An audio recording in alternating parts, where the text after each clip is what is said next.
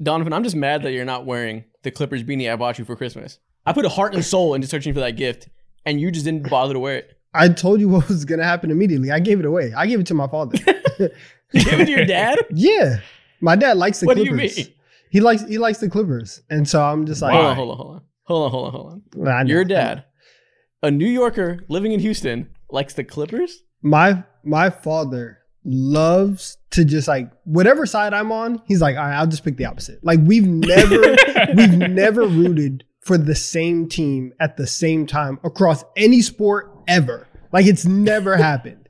So he likes the Clippers. They are in his top 3 teams that he wants to win a title this year.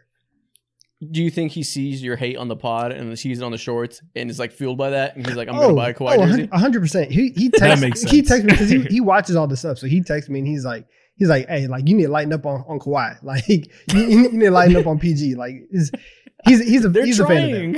Exactly. Like he actively gets upset. I'll go over to the house after like a Clippers loss and he's like, man, them dang Clippers be, oh my God. He actually like, he's a fan. He doesn't want to admit it, but he's a fan. But he enjoyed it though.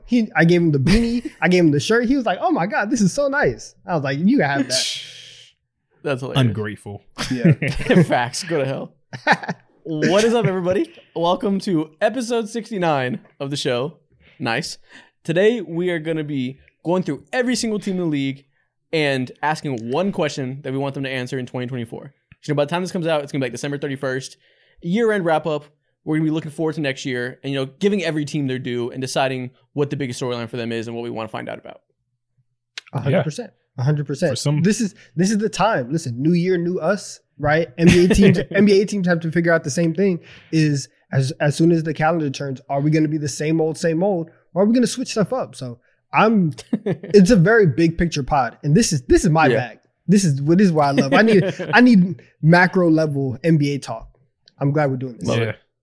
Yeah. This is, some of these teams, you already know what the answer is going to be, but others, we're actually going to have interesting conversation. Yeah, for sure. Yeah, I agree. I think macro stuff is definitely more interesting. Listen, I love breaking down why X team sucks for these numbers and this as much as anybody, but big picture stuff is just more fun and more interesting to talk about for a 2-hour long episode. 100%. Exactly. Yeah. But before we get to that, I have an announcement. As you guys saw last week, we had the PS5s. We got them in hand. Activision was great. What's the word? Gracious. Gracious enough to gift us 3 PS5s to give to you guys, Call of Duty edition. So we told you guys on Twitter, we told you on the episode, we're giving them away.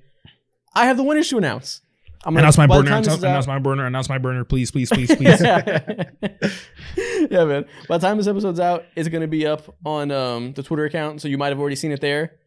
We picked people. I'm pulling up the screenshots right now. It's taking me forever to find them, so I'm talking through the quiet space. I got them. There we go. The first winner, guy. At Antichristcast, I guess his name is Casper. He said, I got to win. Oh, by the way, we told people to reply on Twitter under the tweet you said about it to win. So I picked 3 replies and people that retweeted it at random.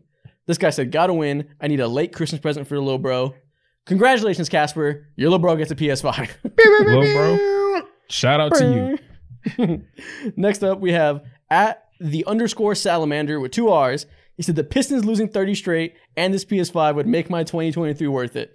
I don't know what you have against the Pistons, but I can make the PS5 happen. There you go. Hey, 30 straight losses is going to happen too. Congratulations. 2024 is going to be your year, buddy. Yep. Last one is at Snazzy3524. He said, me knowing damn well I'm not going to win, but still entering. And it's a picture of Carmelo Anthony saying, this is nothing new. I got some good news for you. You want it. There we go. Good job. Those are the 3 winners of the PS5s. Give a round of applause to these guys.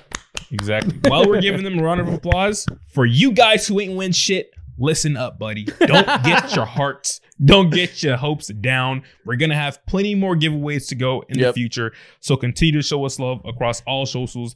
Mess with us on Twitter, Instagram, all that. And yeah, man, thank you guys for the support. Exactly, man. Always love giving back to you guys. We're going to keep doing it, especially with merch, which, spoiler alert, you may have some news on that department coming soon. Yeah, man. If you're on YouTube right now, in the spirit of this, drop a like and subscribe. If you're on audio platforms, rate us 5 stars, leave a review. Follow us on our socials. You see our individual socials on the screen. Domain TD31s, all that. And let's get to the rest of the show.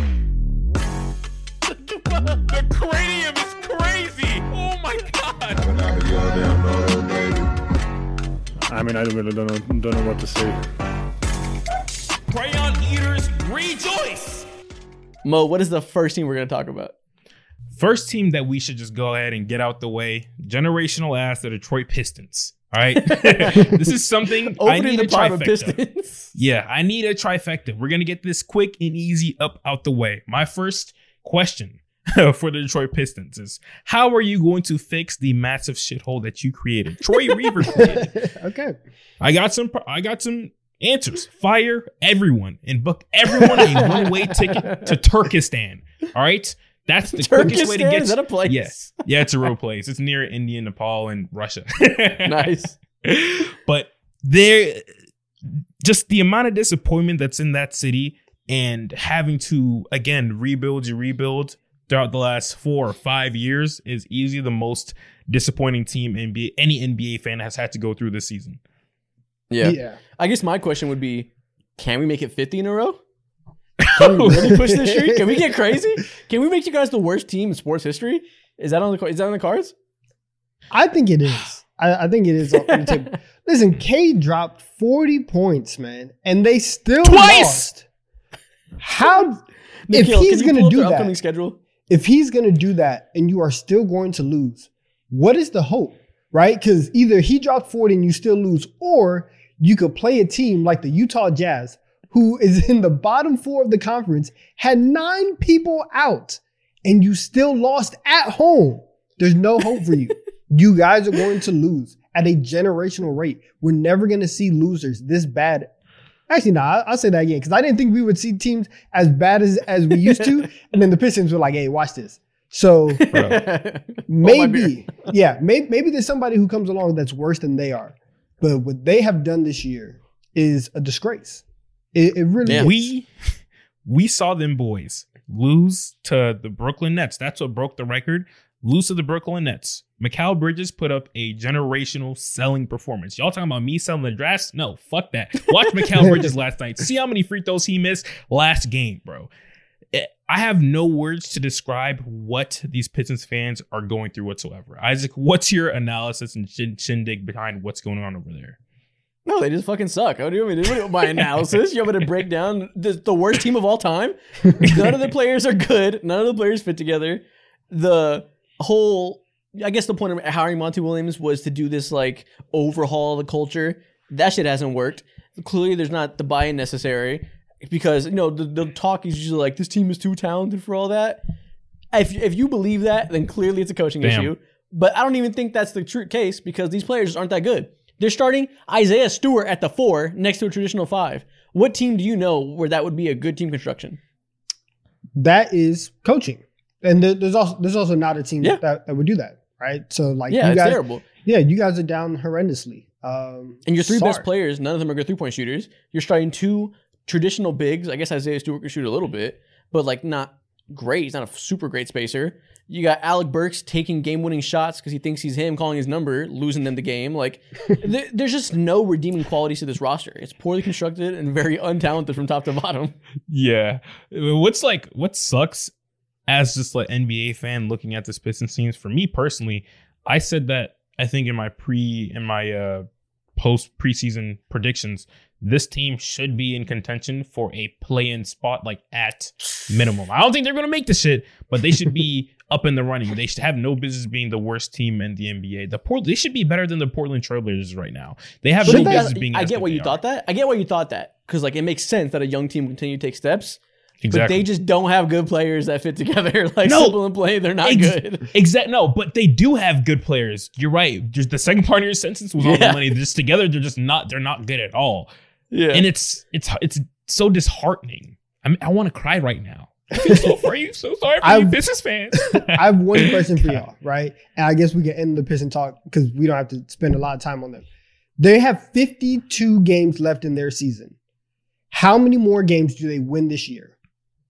3 at most. They're going to go 3-49 for the next 4 months. No. 5 months. Whatever. I mean, realistically, maybe like 10. I don't know. Maybe they're not going to be the worst team of all time. Like, honestly, how do we even predict that? Because like, if you're generational ass, like, there's no like, What's the remaining schedule look like? Look, no, it's crazy. It doesn't matter because it really doesn't. It really doesn't. Game by game, they're going to be picked to lose every game, so there's no way to predict this.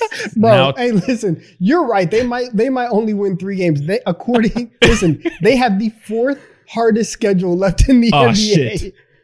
Of course they might, because every team's better than them, so every game's a hard game. It's over. Now, to be devil's advocate, they have been in trade rumors with the Pascal Siakams, OG Anunobys in the world. Is that moving the needle? Do I think they should do it? For OG. No. Please let them trade for OG. That'd be hysterical. Let them give up a substantial part of their future for 12 wins instead of 6. Please do it. Get Blake Griffin on the phone now. Leave. Blake Griffin on the phone, bro. And it's the worst part about all this is that this is the most traction and the most that anybody has ever talked about the Pistons since they probably traded for Blake Griffin. And before that, since 2005, 2006, when they won the championship. So they're done. 04. Yeah, that's hilarious. 04, there we go. Yeah. Man, they're down bad. Let's move on. Isaiah Thomas, let's move on. Pick up the phone. Listen, he'll pick up that phone expeditiously. He's probably been calling the other line. He has Troy Weaver on speed dial. Oh, man. Donovan, what team do you want to talk about first? Let's get to a relevant team. Yeah. All right. We're going to talk about the Boston Celtics real quick. Okay, what's your question? My question is, and it's very simple. Will we win a championship in 2024? That's the only question for the Celtics, because the answer to that question is going to lead to a lot other questions that will, kind of dictate how the franchise is going to move. Because if they don't, let's say the answer is no. What happens? If the answer is no, then now you have to ask: is Jaylen Brown gone? Is Joe Mazzulla gone? Where are we going to divert resources on the bench? Because you went all in on a very top heavy roster.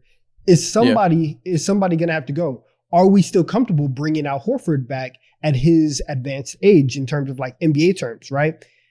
They are going to have an expensive payroll once Jaylen Brown's extension kicks in.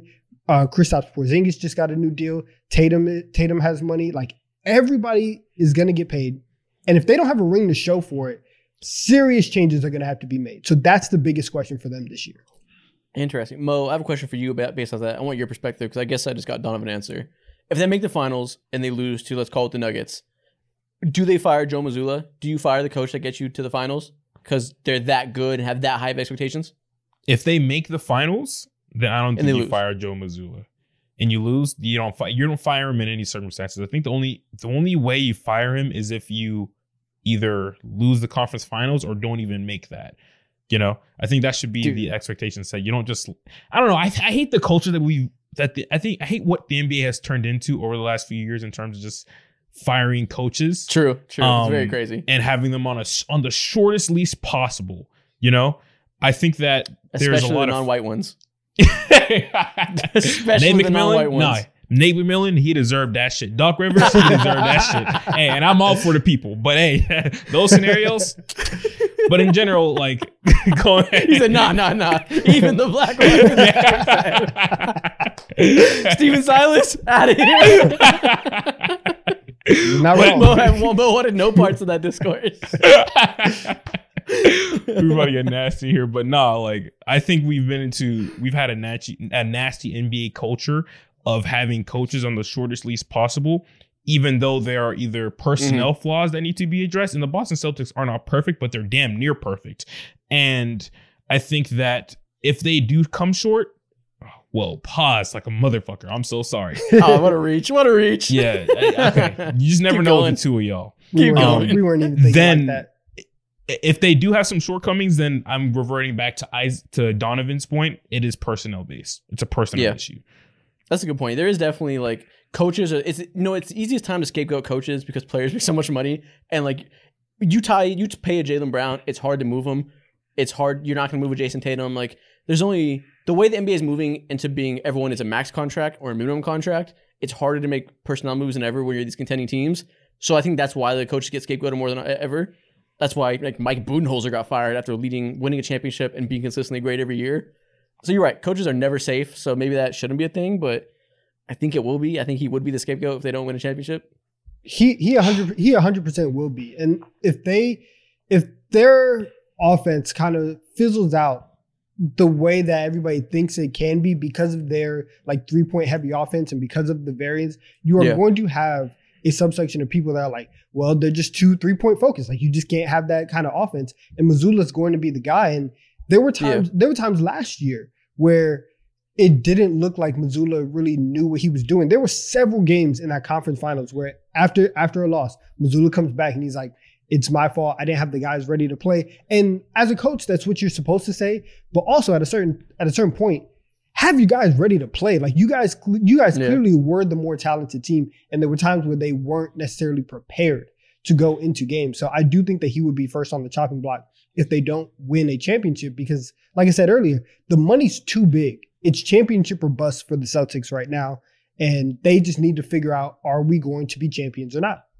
So yeah, I think it's a good point with the 3-point reliance thing, because if your team's the Celtics, if it was mine, I would have said, is the 3-point reliance going to be an issue? Because I think if it does become an issue, it actually is Joe Mazzulla's fault, because that is something he implemented and kind of changed identity after Ime Udoka, made them a more modern offense, if you will. And I think that's kind of the one worry I have about them. Like, listen, I watched the Christmas game as much as anybody. They beat the shit out of the Lakers. Lakers made a fake comeback, but they routed them. End to end, they were the better team. That's going to happen a lot. But I'm just worried that in a playoff atmosphere, when they face against another team that is clicking all cylinders, maybe the Bucks figure their weaknesses out and are almost equal footing. I really do worry that we're going to see the same issues we saw with them before these trades, where they don't have the playmaking, they get 3-point reliant, and when the nights where the shots don't fall, like it happening against Miami, they get flooded because the other team has other ways to score besides 3-point reliance. Yeah, Jason Tatum hasn't been attacking the rim like you'd want. We're still going to have the issues of Jaylen Brown being forced to be a creator when teams double Jason Tatum. Like, I'm a little bit worried those same habits are going to come out, which is the only reason that I don't think they're like the clear going to win the championship like everybody else does. Yeah. So my question would be are they able to find variance in their offense to not fall into the same problems? Yeah, that's right. And hopefully they do, because this is that variance that you're talking about. A couple months ago, Joe Mazzulla hopped on JJ Redick's podcast and was talking about how they didn't have a 1-2 punch necessarily, or any counterattacks to their offense, or to their offense whenever a defense would settle into what they're trying to do and sniff out what they're trying to do. And so hopefully by that time comes, I hope y'all are right and they do have that. Other than that, like, in my opinion, if something happens and they collapse, they need to look at Jaylen Brown and possibly put him in the market and see what they can get for him. Right? I look at Jaylen Brown first before I look at getting rid of Joe Mazzulla personally. Yeah. But honestly, it's funny we're talking about all this. The hilarious part of the conversation is we're talking about worst case scenario. That's if they don't win a championship. They have such crazy high expectations being the best team in the league right now that the only way we can talk about them is like, if they don't win a championship, what happens? Because it seems like they're going to win a championship. Exactly. Yeah. They've also been they've been on the doorstep, and they've been as close as you can ask for a team to like consistently get there. So it's about time you do it. Get it done. Yeah, listen, they're the favorites right now. Isaac, we'll see if that happens. What team do you have a question about? Should we just go to the other most famous team of all time? Should I just do the Lakers up front? Yeah, go ahead. Let's do it. You know you want to. You're itching for it. Let's talk about the Los Angeles Lakers. Woohoo! And this obviously will be a more pessimistic conversation. The whole Celtics conversation was like, we expect them to win the finals. If they don't, what happens? I don't currently expect the Lakers to win the finals. So my question is, okay, so let me retread that a little bit. The only way they're going to win the finals is if they have an elite defense. Can we agree on that? Absolutely. Yes. They have to be a top 5 defense and a good enough offense. Yes. That's been the recipe ever since they got LeBron. The only way this team can be a top 5 defense is with Jared Vanderbilt playing big minutes and leading that team defensively with Anthony Davis. My question is that possible? Because this motherfucker stinks on offense right now. He is ruining their offense. Every time he touches the court and you pair him with Anthony Davis on the court at the same time, Anthony Davis is neutered. His stats scoring with Jared Vanderbilt on or off are hilarious. It's like 30 points per game, another 24. And the rim scoring is like night and day because Jared Vanderbilt just murders their spacing. He's currently averaging, I'll pull it up. I saw it on Twitter the other day. A hilarious stat line. It's like 1.5 points per game on 28% field goal percentage. That's so dirty, bro. Oh my God. Yeah. It's like we're at peak Andre Roberson levels of impact on defense being great, but offensively just tanks you. And listen, we saw him play last year, and that wasn't the case. There's a way to make it work, especially when we saw him in Minnesota playing next to a floor spacing big like Cat. Yeah. But the problem the Lakers currently have is, like I said, they need him to be a top 5 defense. That's their championship ceiling. But with Anthony Davis as he is now, without having a jump shot these days, and really just being like the best rim finisher, roll man in the league, and just really decimating you down low off offensive rebounds and rolls, you can't have a non-shooting 4 next to him. It destroys your offense. That spacing just doesn't work. So that's a big conundrum, because if you need him to be good, but he also makes you impossible to be good, you probably have to trade him, right? You have to find a new identity. Yeah, exactly. And the situation is just so much worse when your shooters that you're passing out to is, of course, LeBron, who's been good, no shot to him or whatever, but you got Cam Reddish, who's a really inconsistent shooter, and then you have Taurean Prince, who's hit or miss every other night. And so seeing what's going on at Lakerland and just the constant, like, they're in hell right now. They've made 3 or 4 lineup changes. They've had Austin Reeves and D'Angelo Russell starting together, subbed out Austin Reeves, put him on a bench, and had D'Lo just be the lone starting guard.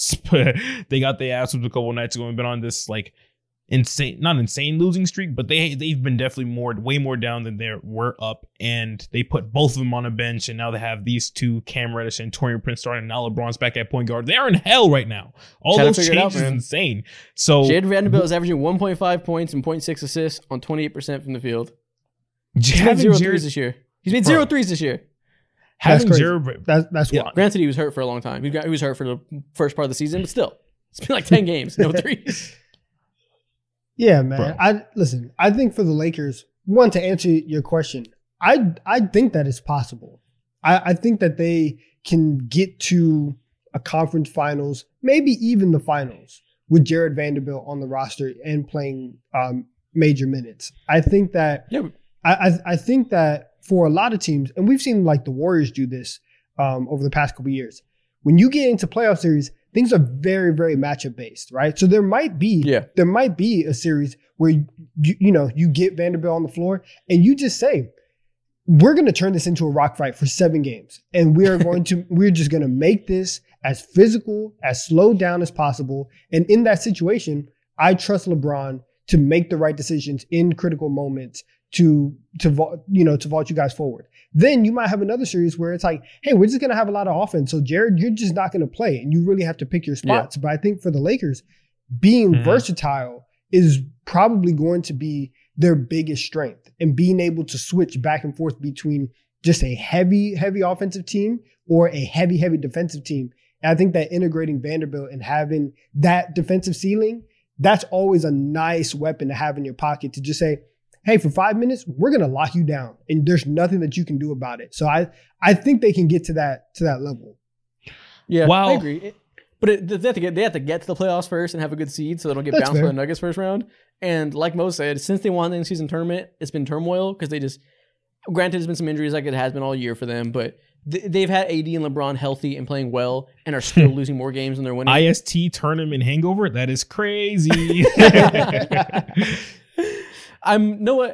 I agree with you. The versatility is good. That's the current lineup brings them. Mm-hmm. But they got to find their go-to bread and butter first before they can get into trying to think of other looks for a playoff series. Mm-hmm. They have to find a steady lineup that makes sense to be the go-to.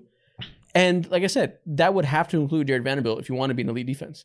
So exactly, it's not going to happen, I don't think, with Vanderbilt and AD both starting. You're going to have to use Vanderbilt as essentially your backup 5 and try to find in the trade market or buyout market another big that can space the floor a little bit to play next to him.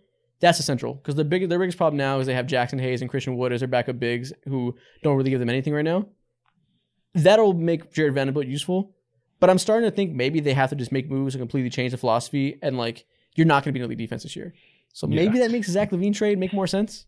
The philosophy has changed like 4 or 5 times already this season. Fucking Darvin Ham, again, remind you, back in August, September, he was saying AD needs to take 6 threes a game so far this season. That hasn't happened at all. We did not forget. We have you on record file saying that. But again, maybe a Zach LaVine trade makes sense now. Maybe this type of look, defensive heavy, is going to be hard to make work with Jared Vanderbilt. So maybe you go offense and you get LaVine. Hold on, Isaac. The streets are talking. Can I interest you in a DeJounte Murray? Good fucking Lord, no. You cannot. You can take that shit and send it anywhere else. You can interest Orlando Magic with the DeJounte Murray if you'd like. Hello. No, man, that's funny. Don't sleep on DeJounte Murray too much now. And I understand he's not your favorite archetype of player, but he is very valuable, and he could fix a lot of problems that the Lakers do have. And in terms of this, and in terms of needing someone who brings a level of consistency on both ends and not leaning too hard, because I feel like if you lean too hard into either all defense and all offense at that point in time on a non-basketball level, that's when you mess with players' psyche. Look me in the eye. Look me in the eye through this camera. Are you seriously going to tell me that DeJounte Murray this year has been the poster boy for consistency defensively? Has nothing to do with DeJounte Murray. I'm off the DeJounte Murray right now. I was trying to scam your ass. I'm from Atlanta. Look, you got me. Okay, whatever. The point is, you need a player who can help find and solidify your identity. Could it be DeJounte Murray? Listen, man, we can talk off the pod if you want. We'll broker a deal. Fuck off. I can run you through the My League simulation right now if you want to, bro. Man, what's your next team, Mo? All right, so you mentioned it earlier. The next team is the Orlando Magic. We can keep this semi-short, but who is the point guard of the future? This team is here. Paolo Banchero is trotting his way, in my opinion, to his first All-Star game. Franz Wagner is a great player. Wendell Carter Jr. is back. Their rookie Anthony Black has been solid as possible. But with all that being said, they have still a hole at that point guard spot. And that hole is they need someone to shoot. And currently they have Markelle Fultz, who's only played like 5 games this season, a total of like maybe 2 hours on the court. And in those 2 hours of playing basketball, he's took 4 threes. 2 hours of basketball, shooting 4 threes. And with those 2 hours of basketball that he's been on the court, the Orlando Magic have an offensive rating with him on the court of 107. With him off, they have like 115, which makes them closer to league average. Crazy. Yeah, and if you pay, good. It's not even good, but it's a lot better. It's a lot better than what they are with him. Yeah, 107 is abysmal. I agree. The problem with this question is, I don't think we're going to get the answer this year. I think this is maybe a next offseason answer if they can figure it out. But I don't see this being answered imminently. So I agree. That's what they got to answer. But I don't see like a clear solution coming anytime soon. Yeah, I think the move for them, or the only way that this gets answered, is if they make a deal. And I think that the question for them is, are we going to speed up our timeline? Because you guys are 4th in the East right now. Very good defensively. Like you said, Paolo's on his way to an All-Star game. Do you want to say, all right, we got to make the move right now. We'll take some of these young players, some of these picks, we'll ship them out, and we're going to start being in win now mode. And we're going to get the point guard of the future, quote unquote, in the building right now. I think that's more of the question for the Magic. And how serious do you take this very successful season? And how much do you press the gas? I think that's going to be very interesting this offseason and even at the deadline to see what they want to do. I think a good way to frame that, they don't have to go all in and find like the point guard of the future necessarily, but get a point guard similar to what the Minnesota Timberwolves did with trading for Mike Conley. Get a point guard who can help lay the blueprint and foundation of what you should have going into the future. That way you don't have to buy in too hard and sell off hella picks for absolutely no reason, and just have someone steady, ready, and someone who can fucking shoot and play okay defense. That's it. Yeah, I agree. I think that's not a lot of those things. It's not a lot of those solid 3 point guards. I was thinking about that too. I was thinking of the Mike Conley example exactly. And I was like, who's going to be available this trade deadline? Like, it seems like DeJounte's in the trade block. I don't think any of us want that fit. We're talking about shooting as the number one thing they need. Yeah. DeJounte's become a good enough shooter to not tank you, but not an overtly impactful shooter, so it's not a good fit there. He's been a good shooter. He's shooting like 38% from the 3-point line this year. No, yeah, but there's a difference. No, but there's a difference between being a floor spacer and being that type of shooter he is and shooting a high percentage on a lower volume. Maybe his volume's higher this year than I expect. Maybe that'll surprise me. But he's not like coming off of screens, not somebody that defense are going to like really be threatened by. You know what I mean? Yeah, that's not his game for sure. I want to throw a name out here for you guys. Out here for you guys. If you were the Magic, would you call up the New York Knicks and see what's the price for Immanuel Quickley? I like that a lot. Right? Do you think Immanuel Quickley is that much better than Cole Anthony? Are they just getting 2 6 men that aren't great defenders? It's true. I think. Well, do you want him starting for you? Yeah, I do. I think. And listen, Quickley hasn't been like as good this year as he was last year when he was like, like what, 3rd? I think in the 6th round of the year.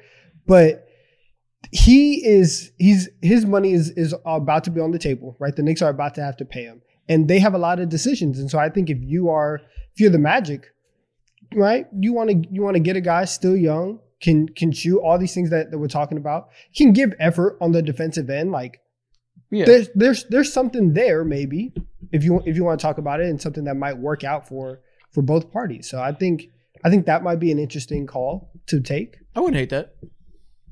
I like that. Who else is there, man? Right? And I don't know who else is on the trade market. Like, there's not a ton of point guards available right now that we can project going forward. If they can't, we can end this Orlando Magic conversation here. But if they can't pull the trigger on finding a PG to give them that spacing, that's completely fine. Mike Conley's literally a free agent this offseason, and they can make some shake right there. There you go, man. Mike Conley, welcome to this team. Yeah. Who's next? Dom, who's your next team? All right, we're gonna have just a short conversation. I want to know what you guys think. We're going to talk about the Portland Trailblazers real quick. And the question is, are we building correctly around Scoot Henderson? Because it is very clear that, right, you just took Scoot second overall. He's had his ups and downs. He's been playing better in December than he has in the first 2 months of the season. I would ask the Blazers, you see what's going on in Detroit. You have an athletic guard who can't really shoot, and you have him surrounded with non-shooters. If Scoot is the guy that you want to build around, are you going to have proper shooting around him so that your slashing point guard can get to the rim and do the things that he does best? And so for them, I want them to figure out, are we doing this the right way? Because he's clearly the guy that you want to build around, or that you're at least going to divert resources to make sure that he is in the best situation possible to develop. Yeah, bro. My answer to that would be settle down. I think this might be Anthony Simons' team. Exactly. I was saying, I don't even, right now with the stage this team is on, the spot for being the guy is up for grabs. And Anthony Simons is killing it right now. 27 points per game, 5.3 assists, 3.1 rebounds, 40% from three off of a high volume of off the dribble threes, and 45% from the field. He is killing it. Before the year started, I said he'd win most improved player. He's not going to make it because he missed 20 games to start the season. If that wasn't the case, I think he would probably be the favorite with Tyrese Maxey right now. He's been a legitimate star level player just on a team nobody cares about. So you guys don't think that Scoot, it's still hard for me to think that they are not going to divert a lot of resources to make sure that Scoot is developing properly, and that they are going to do everything in their power to make sure that hey, if it doesn't work out, it's not going to be because of us. It's going to be because of him. Yeah. So I just and him and Simons, fine, right? Listen, you're going to be bad anyways. You don't have to have a perfectly constructed championship team. But are you going to have him out there with two other non-shooters and then two traditional bigs like the Pistons? Are you going to do that? Or are you going to be somewhat competent offensively to where people can run around and actually play basketball? I think that's the question. Yeah. I think I agree. They're going to have to put Scoot in the best position to show that he was worth that pick. And, he was trash to start the year. He's getting a little bit better now. People are overreacting a little bit to that. I think we probably have to recalibrate expectations a little bit with maybe he's not going to be one of the best guards in the league, but jury's still extremely out. He can still be extremely good. But I think what Mo said of the position of franchise players up for grabs right now, I think there's definitely still in that route where they're not going to jump the gun and they're not going to trade Simons like we thought they might, Yeah. I think they don't, with the way Scoot's been playing and the way they have so much time left in this rebuild, they're not going to move Simons and end up regretting it if Scoot doesn't become a star, Yeah, exactly. And at this point in time, if I'm a Trailblazers fan, or taking it even further, if I'm a part of their front office, I'm sitting down here with my arms crossed and I'm just thinking in the back of my head, I'm not having any of these conversations out loud, but I'm just thinking to myself, who's gonna be the one to get traded out of this core of Shaedon Sharpe, Anthony Simons, or Scoot? Because I can't keep three of them. I am not gonna have another Damian Lillard / CJ McCollum situation that's insane trauma and PTSD. Can't put those fans through that again. And so this is just a waiting game that they have to play. And they honestly, I think this waiting game that they're playing right now is one of the best positions that any fan in the NBA could be, because they're actually winning games here and there, and they're not a complete lost cause. Not the Pistons. Yeah. Yeah. Yeah, you're right. Interesting. I mean, logic would say it would be Simons. He's the oldest. His timeline is accelerated. He's on his second contract. But he's killing it. And Facts. maybe there's a little bit of doubt setting in that Scoot isn't the athlete we thought he was. Maybe isn't the scorer we thought he was. Like maybe Simons might be the better player in 5 years. He's just strong. That's it. He's just strong. Yeah, so like you're right. It's a weird problem to have, but it's a good one long term because inevitably you have at least one player that can be moved for complementary pieces going forward as his rebuild continues to progress. Yeah. Yeah, exactly. Do you want to open up the next can of worms, Isaac? The next can of worms. What a good transition verbiage. Let's see. You gave a bad team. Let's go to an interesting team. My question about the Philadelphia 76ers. Ooh. Can they get another wing defender on this team? And is it OG Anunoby? Ooh. OG on this team would be so tough. That's something that no one has any real conversations. That moves yeah. Moves me heavy. Wow. This team is good. They're legit. Listen, I talked about it at length. I've converted to a Joel Embiid truther. I'm all in on Nick Nurse and Tyrese Maxey being everything we need around Joel Embiid to make a legit run at a championship, barring good health, which is always impossible to bar because he's never done it. If he does, this team is legit. This team, it can very feasibly be the second best team in the East. And if that's the case, you got as good of a chance as anybody by upsetting the Celtics and potentially making a run. This would be the best year they've had in years to do that. But they'd have an even better chance if they use some of those picks that they got in the James Harden trade when they reloaded with assets and found another defender. Right now, they're starting Tyrese Maxey, DeAnthony Melton, and Kelly Oubre next to Tobias Harris and Joel Embiid in the front court. That's okay. And DeAnthony Melton's been good. He's a good on-ball defender. Kelly Oubre's been good. I'd personally feel a lot better if one of those guys was your sixth man. Their bench is decent, but not great. And I think if you could bring in one more core piece there to really shore up your defense, I'd feel very comfortable with their depth. Man. Okay. It makes sense. It makes sense. I think for a team who we've seen like has fizzled out, right? If you can get OG Anunoby, who obviously has ties to Nick Nurse, that would be fantastic. And when you're going up against teams like the Milwaukee Bucks and the Boston Celtics, having wing defenders is really freaking important, and it would be very helpful. So yeah, I like that idea, and I think that is interesting to just see how much of buyers that they are at the deadline. So yeah, I'd imagine they'll be heavily buyers. Like right now, they're a good team. They're a top 10 offense and defense. Last time I checked, maybe they fell out of one. Who knows? Things move quickly. You're right, they are.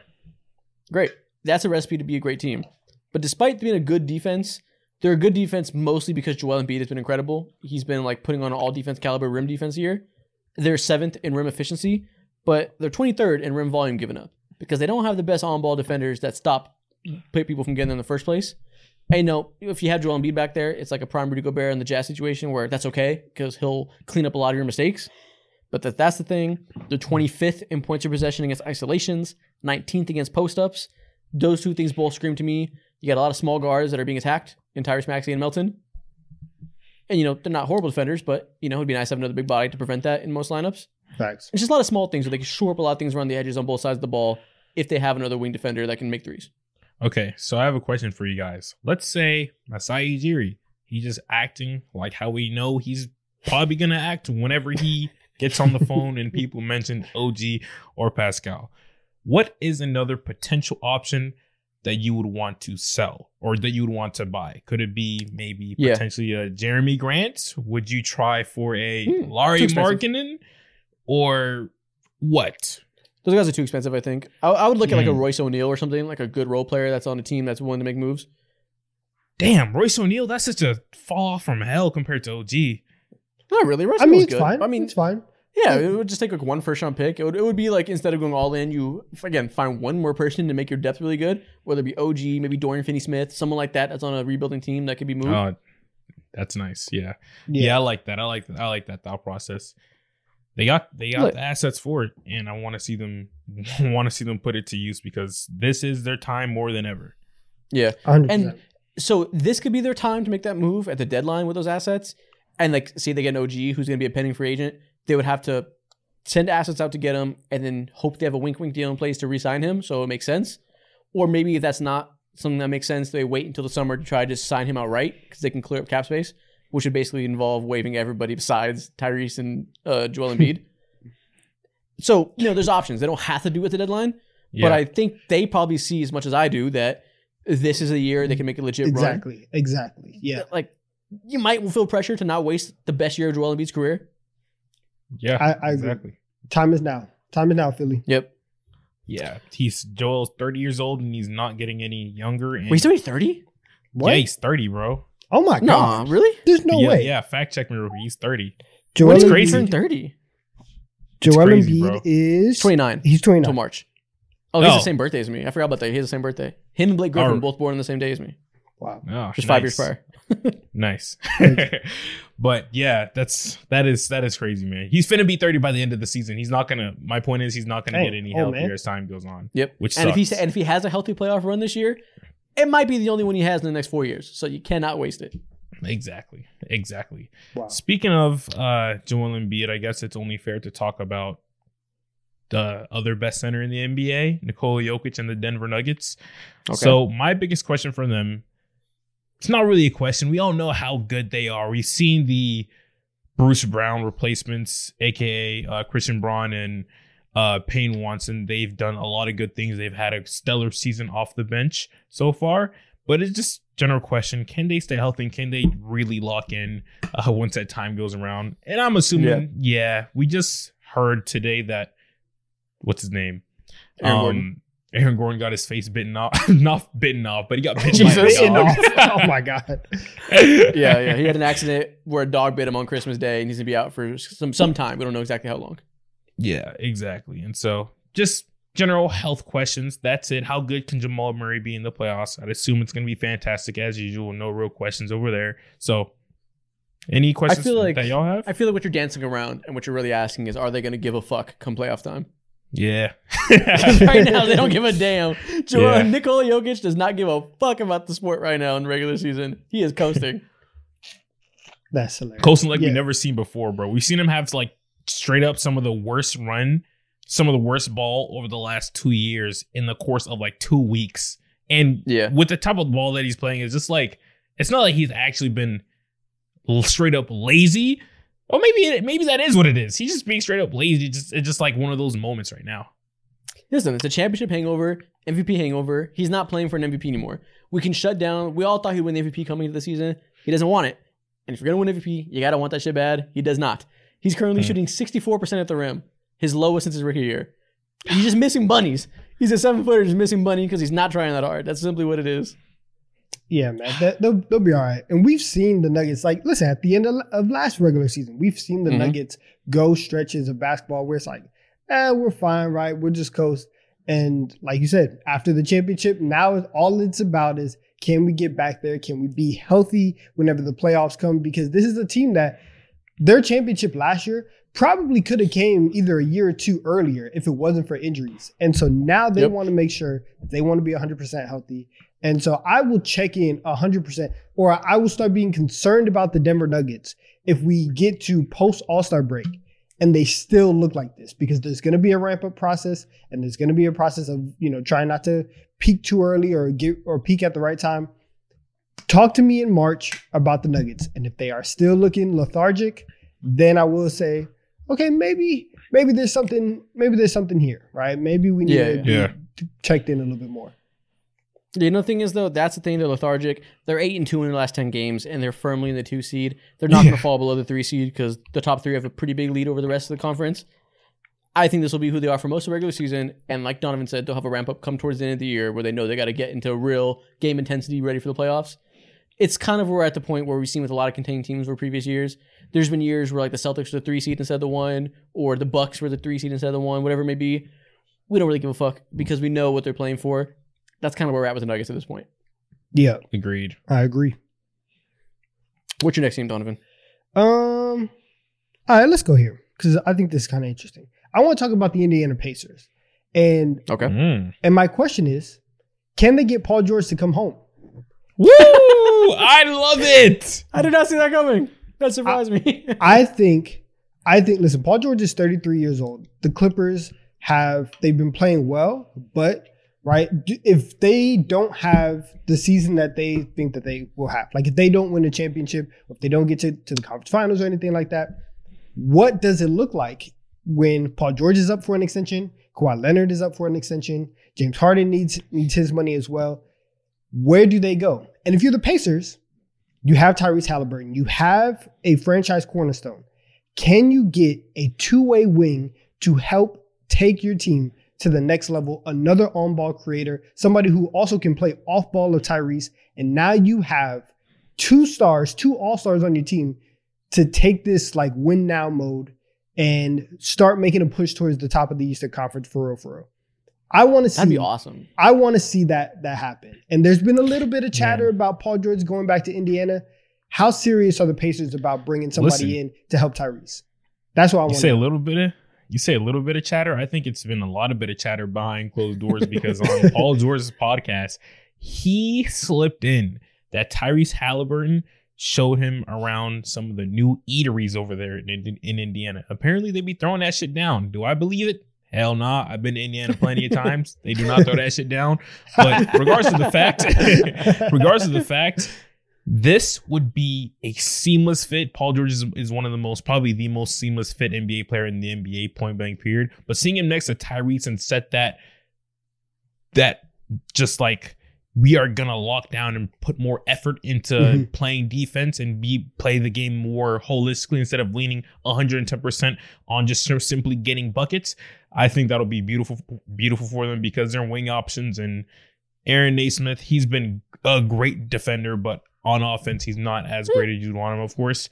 Bruce Brown, he's been good, but he's had an up and down season. Buddy Hield has literally most Pacers fans in hell. And so they need someone who can be that secondary initiator, and they need just straight up another star. Yeah, because I can't lie to you. Halliburton's I can't lie to you. Yeah. There's nothing I want more in 2024 NBA free agency than for Paul George to decline his player option and sign with the Pacers. This would be incredible. It would be fire. Awesome. Storyline wise, awesome. On court wise, incredible duo for all the reasons you guys just said. Perfect fit. And just get us out of the hellscape that is the Clippers. They're playing great right now. I can't get myself to find too much hope in it because we know what to expect come playoff time with the Clippers. The way the past few years have gone down. Mm-hmm. This would free us of that. Get us an awesome duo, a good storyline to make Paul George extremely likable again. The podcast would be on fire. It would be great. I need him to do this. Yeah. We need it. Paul George, listen to us. Go home. Streets need it. The taxes are too high. You don't even like it like that. Don't try to pretend you do. Exactly. We know he misses fishing too, bro. Guys, you loved Oklahoma. You'll love Indiana. I promise. Yeah. Just a small town guy. We get it. Okay. You'll love being back in town. I love that. That's great. Even if it isn't Paul George, I'm curious, like, right now they're not a contender. They're not rebuilding. They're firmly stuck in the middle of being a good team with a true all-star on their team. No real second guy, but a good cast of role players. That's a hard place to be unless you can make a trade for a second star, which, they have their full case of picks, I'm pretty sure. So that's possible. Well, besides the ones they sent out for Tyrese, which wasn't a lot because Sabonis was the main part of that trade. I don't know what the next step is, even if it's not Paul George. So far this season, there should be no next step other than just let's see how far we can take this thing and then make assessments. Not that far, though. You won't take it that far. We know, but I think you want to see how far you can go and then see what pieces should stick along with Tyrese and Miles Turner, assuming that he's going to be a long-term piece over there, and rock out from there. I think that's the best option. They can throw a slew of young, good, productive players along with their picks to make that happen in the trade market if Paul George doesn't decide to go ahead and make something happen. But yeah, I don't think they necessarily need to be in a rush to do anything. Man, let's get Pascal Siakam in Indiana. Let's do it. Let's get him a second star. I don't care who. Come on. Anybody. So many of my questions on here are trade related. I'm just like in that mindset right now. Like, how are these teams going to improve? And yeah, man, this is one of them. I have a question for you that leads me to my next team. Okay. The Cleveland Cavaliers. Do they trade Donovan Mitchell? Do they start the retool? I'm teed up to y'all. I say yes. Probably not. I say yes. I get why you say that. Yes. You go ahead and go first. Explain why you say that. Okay. I think that like for the Cavs, the expectation this year was to take another step forward. And we talked about it earlier. The first scapegoat for a lot of these teams, because the money is so big, is going to be the coach. So if Mobley's out, Garland is out for a lot. JB Bickerstaff is probably out of there by the end of this year. And they most likely will run it back with their 4 core players. But it's so clear. Everybody knows that Donovan Mitchell doesn't want to be there. And so I think I think that for Cleveland, like, it might get to a point where they maybe not like proactively like shop him, but behind closed doors. Yeah, but like behind closed doors, like Mitchell might not come out publicly and say, I want to be traded. But they go behind closed doors. It's like, listen, I don't want to be here. They're like, yeah, we could tell. All right, we'll work something out. And so that's where I think this is headed. And so it's hard for me to think that Mitchell's going to be on this team going into next year, especially they're lined up to be in the play-in race. If they don't win a playoff series for the second straight year, what are you doing? So that's my thought. Side note, Kevin Durant had 16 assists tonight as we're recording. Career high. 16. Wow. 16 assists. Good job. Man thinks he's Tyrese Halliburton. Oh my God, that's crazy. But now I feel you though. I had similar thoughts. Like, I think it's only going to happen if, like you said, Garland and Evan Mobley are both out for extended periods of time. They might spiral in some losses. Donovan Mitchell might grow increasingly frustrated. I think we know him to be a rather high character guy, so he probably won't have like a falling out publicly with bad body language and all that. I think that's what it would take for that trade to happen. Like, it clearly falling apart chemistry wise. And that's always possible when you have a superstar that, for all we know, probably doesn't want to be there, and a coach that's probably not long for that team. I just don't think it's going to happen because I think he's a very high character guy, and I don't see that in the cards for him. Like, he's not going to be a crybaby on the court. So I think they probably don't, but it won't be shocking. Yeah, I can agree with you guys.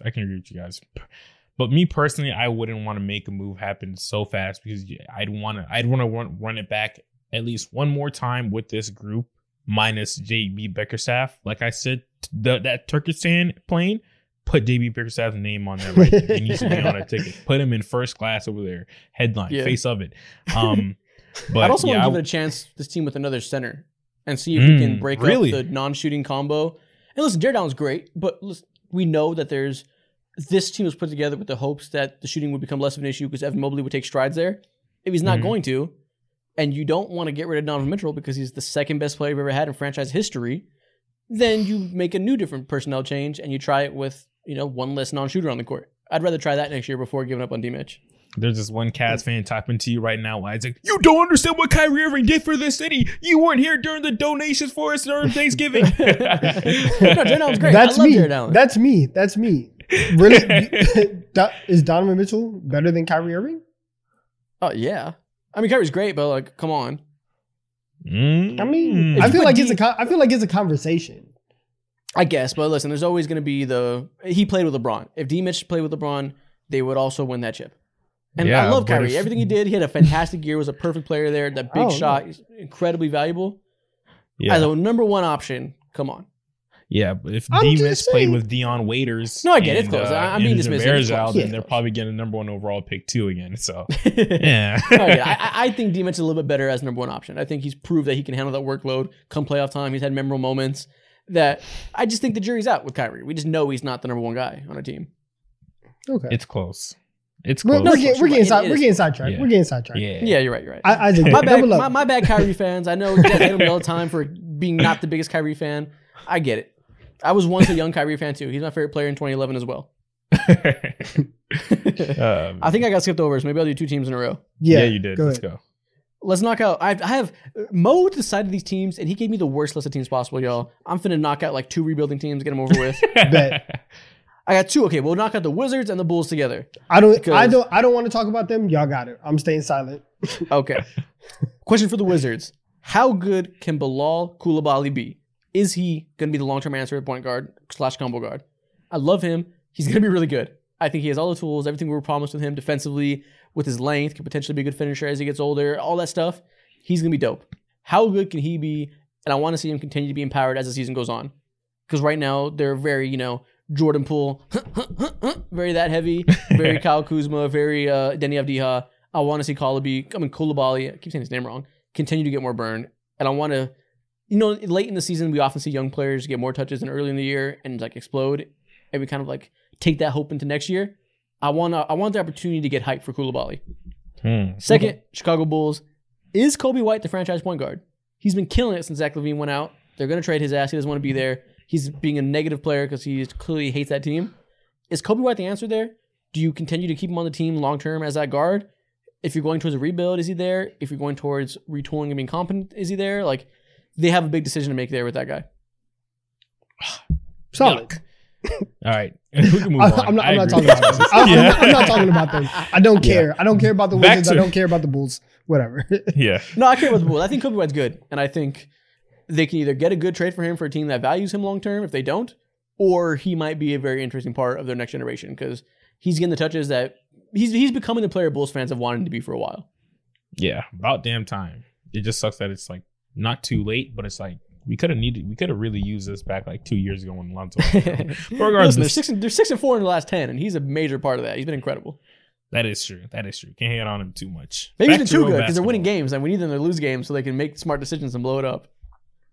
That is very true because a couple of weeks ago, for just to add context, a couple of weeks ago, I believe maybe it was 2 weeks ago, someone, a part of the Chicago Bulls, said that they were out looking for win now talent, win now pieces when this run initially started.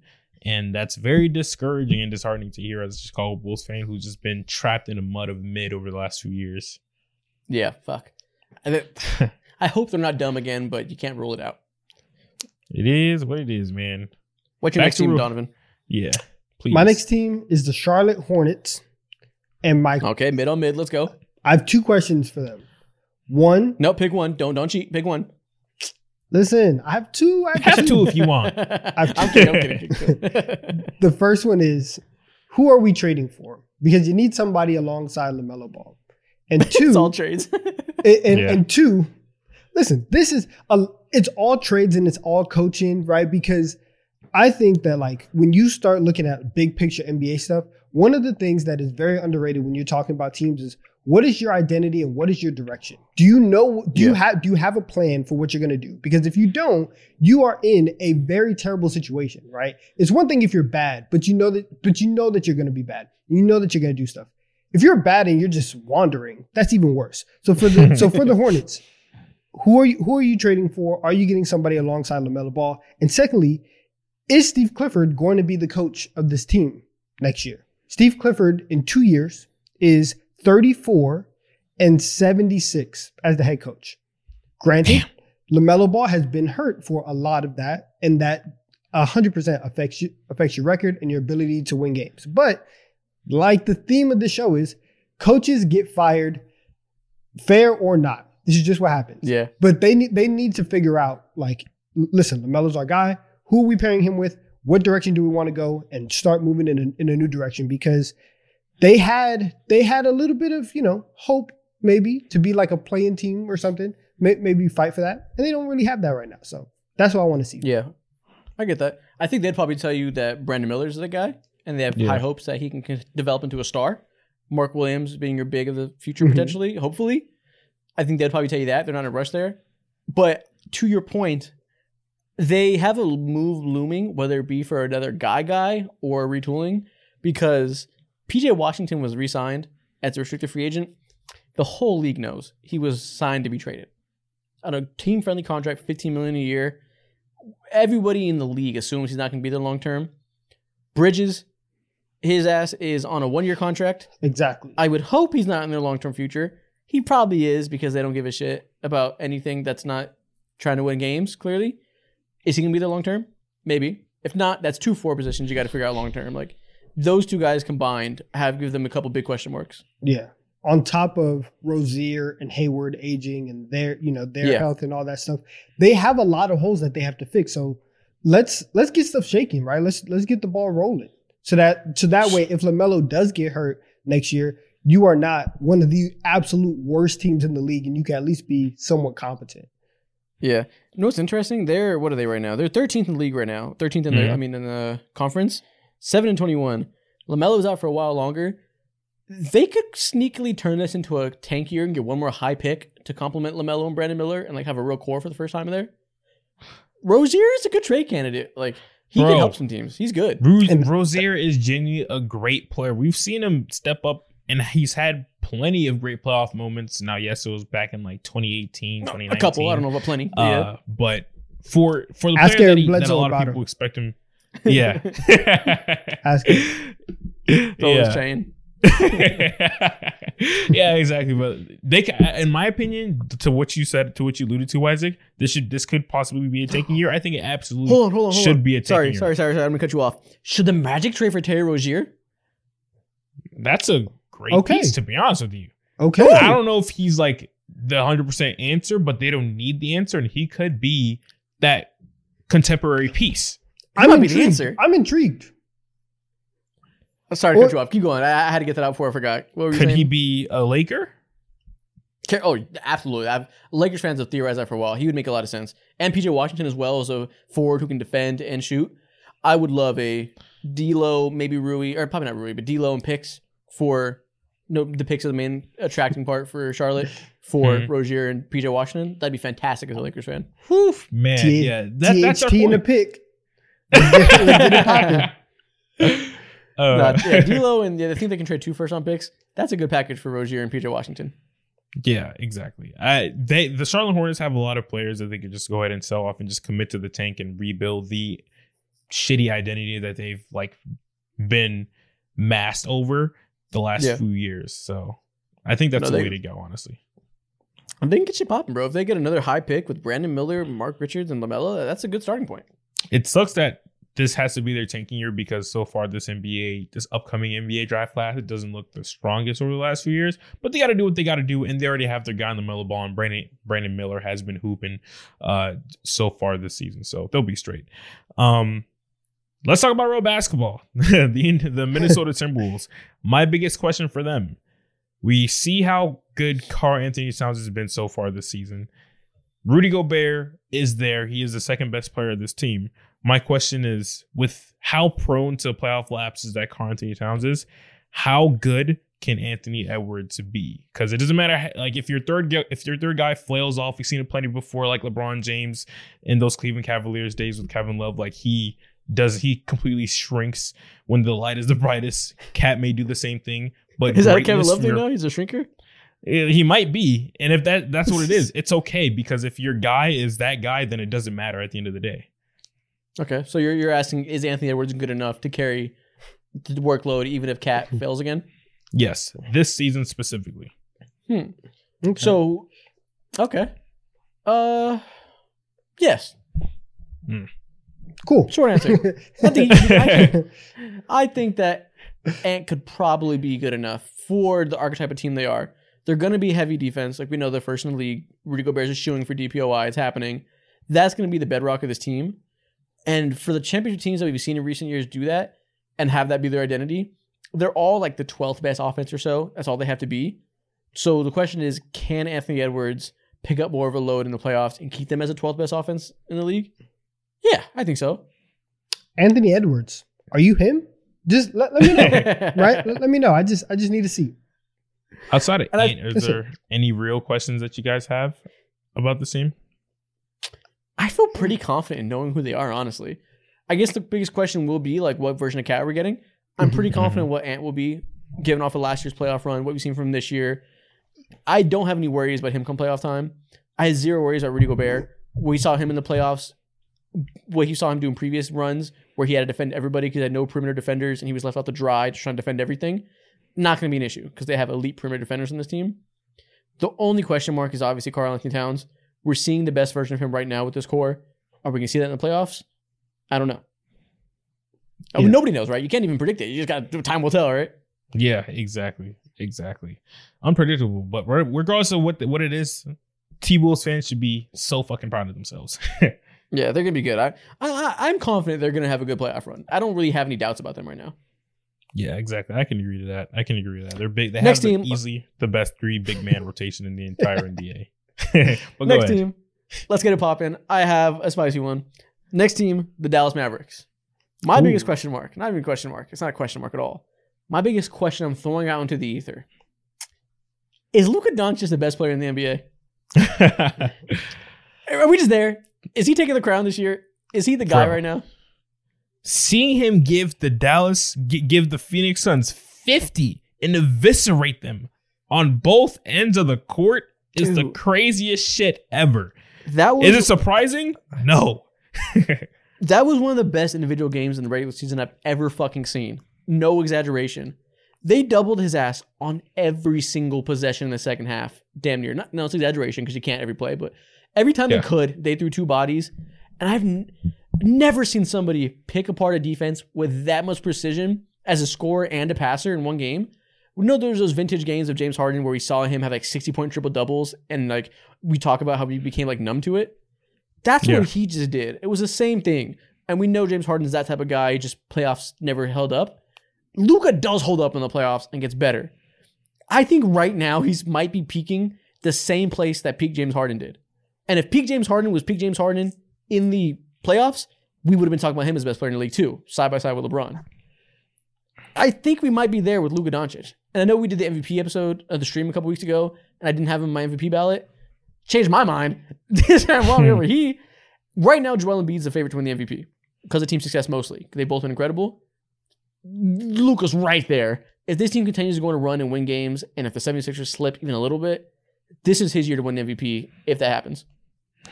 Man, oh man, I couldn't be even more wrong about my assessment about the Dallas Mavericks because Luka Doncic is just literally, he might, with the way he's been playing, I cannot be mad if you crown him as the best player in the NBA. He's averaging 33 and 9 and 8 this season so far, leading them almost in every single statistical category. And like the best player in the world title honestly just goes to whichever of the top 4 or 5 guys won the title last. That's how this conversation goes. It's lazy. But like, take aside all that. Let's not even think about team success.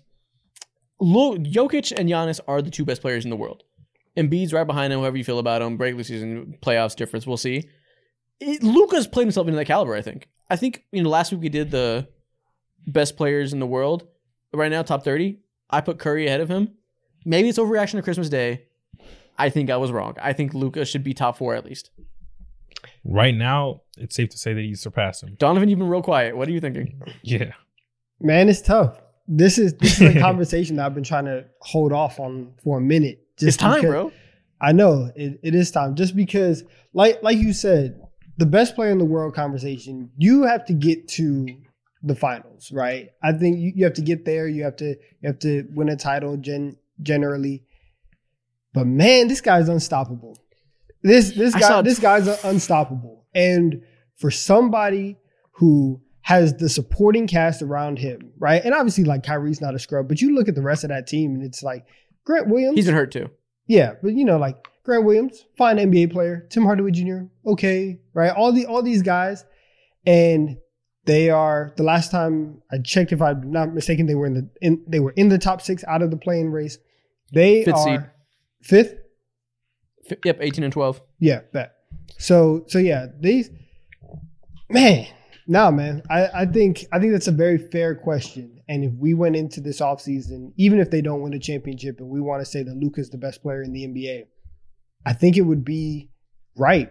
And I don't think that can fault anybody for saying that, because just on a nightly basis, what are you going to throw at him to stop him? Because he can score at all 3 levels. He makes some of the crazy. It seems like every single night we're seeing just the craziest pass that we've ever seen. I mean, he's throwing Magic Johnson level. He's behind the back. Yes. Like behind the back, no look skip passes. And you're just like, what is happening right now? Like, bro, how's he seeing it? It's mind boggling how good he is. So yeah. I have a tweet from I think 2019 or maybe 2020, one of his first few years in the league, where I said, already it was year 2 or 3 of Luka. I said he might be the best pick and roll ball handler I've ever seen in my life. NBA history type shit. I said that in his 2nd or 3rd year when he first became like a 28 point per game, 9 assists type of scorer. And like he made superstar leap all NBA year 2. I said that in 2019. He's so much better now. Yeah. Yeah, look at it. Nikhil pulled it up. I said, this is December 2nd, 2019. I've been watching Mavs games all week, and man, I feel safe saying Luka is one of, if not the greatest pick and roll ball handlers I've ever seen play. I felt that way back then, and he's so much better and unstoppable now. Like, he's as close as we've seen to an offensive player be as perfect as LeBron in terms of being a playmaker and a high volume scorer. Truly unstoppable. And I don't think there's any hyperbole you can say that's like dick eating. Like, there's no way to exaggerate this. we've seen this man. One of the biggest holes that people punch into his game was like how ball dominant he was. And of course, that's still who he is at the end of the day. But he's shown more versatility this year than ever when it comes to being willing to be off ball. Last night, or not last night, but a couple nights ago on Christmas night, we saw this man come off, I believe, pin down screens from maybe Derek Lively, the Grant Williams or something like that. And he went to the, I believe, top left wing, and he banged a three from dumb deep. That was like Curry-like, dude. That is ridiculous. And honestly, the only way that you can stop someone like Luka Doncic is that you send someone pre-game to beat his ass in the locker room. That's your only hope. Take a bat, knock his knees out. Tell the ball boy, do what they did to Victor Wembanyama. Yo, step on her. Be under this dude's fucking feet during before the layup, bro. Let him roll his ankle. That's the only way. Bro, the only way to stop this man is to send Tony Soprano with a crowbat. That's hilarious. With a crowbar. That's hilarious. That's funny. Like, I saw a tweet that was like, I'm tired of pretending he's not the best motherfucker since Braun. And it might be true. Like, it comes down to with Jokic, we knew for a few years that he was that guy. You just needed the team success for people to be willing to admit that this 7-foot Euro is the best guy in the world. And we might be at that point with him where we're just waiting for him to finally win one, and it's inevitable. Yeah, maybe, and with what you just said, maybe we value team success a little bit too high because we do. Oh yeah, honestly, bro, like that argument is very valid, and it's lazy as fuck. But I mean, it's the truth, right? Like, there's a lot of good players. At some point, you gotta be the one to get the ring. When there's like 4 all-time greats in the league right now in their primes, the 3 bigs plus him, plus the older guys. But like, yeah, exactly. It's a respect factor thing. Yeah, he has the worst team of those 4 teams we mentioned. Like, the 3 bigs being Jokic, Giannis, and Embiid plus him. If those are top 4 players right now in their primes, he has the worst team. So you can't really fault him for not winning if he doesn't get it. But if you're going to steal the best player in the world title from 3 MVPs in their primes, that's the type of shit you got to do. 100%. 100%. All right, I want to talk about another Texas team real quick. I want to talk about the Houston Rockets. And my question for them is Jalen Green going to be on this team in 2 years? Is he going to be in the NBA in 2 years? he'll be in the league, but is he going to be on the Rockets? Because Jalen Green is on he's on a downslide. He's having a terrible month right now. Listen, he scored 23 points tonight against the Suns, 8 of 20 shooting, right, 40% from the field. This is really just kind of what he does. The 2 games before this against the Indiana Pacers, who we all know don't play any defense.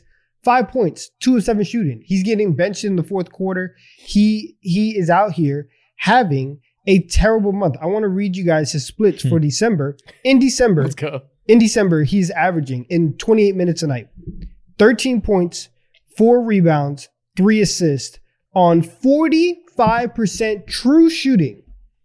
This guy is not efficient. He is not in he doesn't look like he's in the future of the Houston Rockets. He doesn't look like the star that some people thought he had. Some people thought that he could be, and he's looking like and he's looking like the poster child for why G League Ignite is a fake team, and it's just it sucks. So for the Rockets, I really think that it's time for them to figure out where they want to go with Jalen Green, because he is a very critical, draft piece. And you got to figure out what do you want to do with him. So that's the question. Yeah. Listen, I follow a lot of Rockets Twitter because I used to write for a Rockets publication. So I'm pretty weirdly deep into Rockets Twitter besides not being a fan. Like, it's kind of strange. I've seen a lot of this discourse. People really want to bench him. The problem is he is a very low confidence player, I think, is the general takeaway. That he's very prone to cold streaks, as you can see. And it's a tricky thing because if you bench him, that could ruin his confidence even more and send him spiraling. You can put him into the second unit and see if maybe he'll be a little better by taking those offensive workload with less pressure instead of just ruining what they got going with the starters. But then again, maybe you're just tanking second unit teams by, giving them to him when he doesn't really deserve that type of role right now. You can't send him to the G League. That'll really destroy the confidence. It's, you'll look really bad as an organization saying you're number 2 pick to the G League. It's a really tough spot because there's no new role that makes total sense. There's no easy answer here.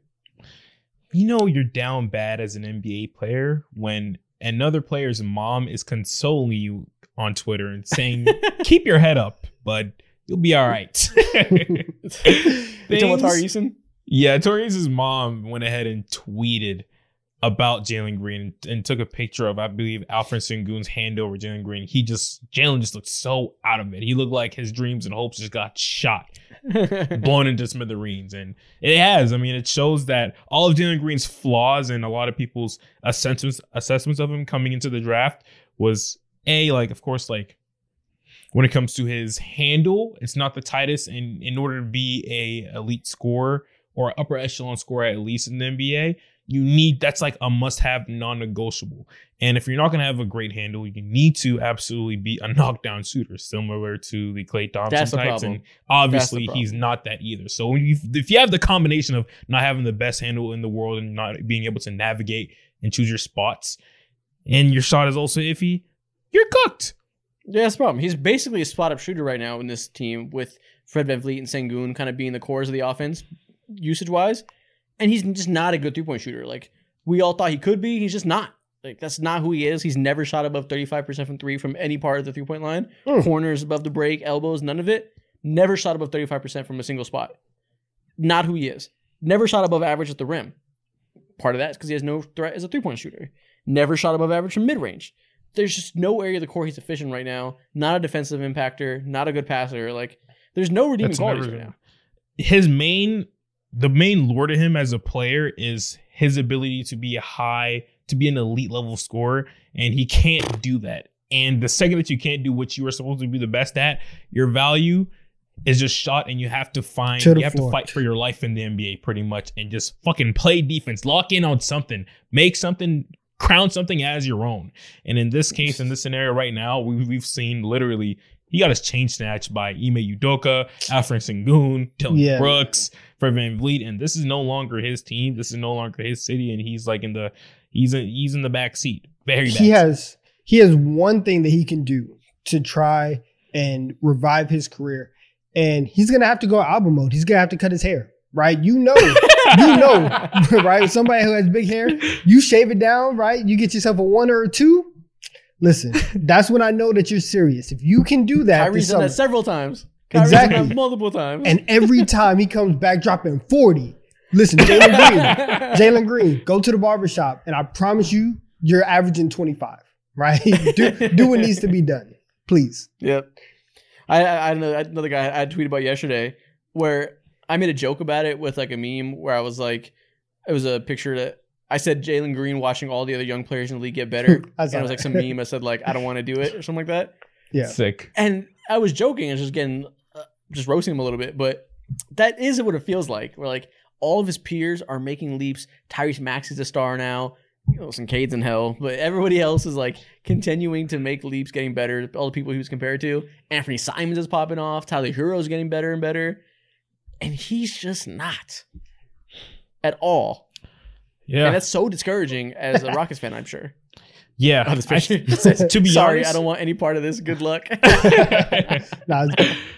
That's hilarious, bro. To be honest with you, I think this should be more so like this is an even bigger question for like NBA scouts and people in player development. They need to snuff out what a player's true strengths are and stuff like that before you draft someone so high and bring upon these expectations. As much shit that we're giving Jalen Green, you used to give a lot of shit to the Houston Rockets and their organization for like putting him in this position of being the number 2 overall pick and not like meeting those standards or helping him or hold his hand to make sure, you know, that he's hitting those strides and getting those reps in. So they could have had Evan Mobley.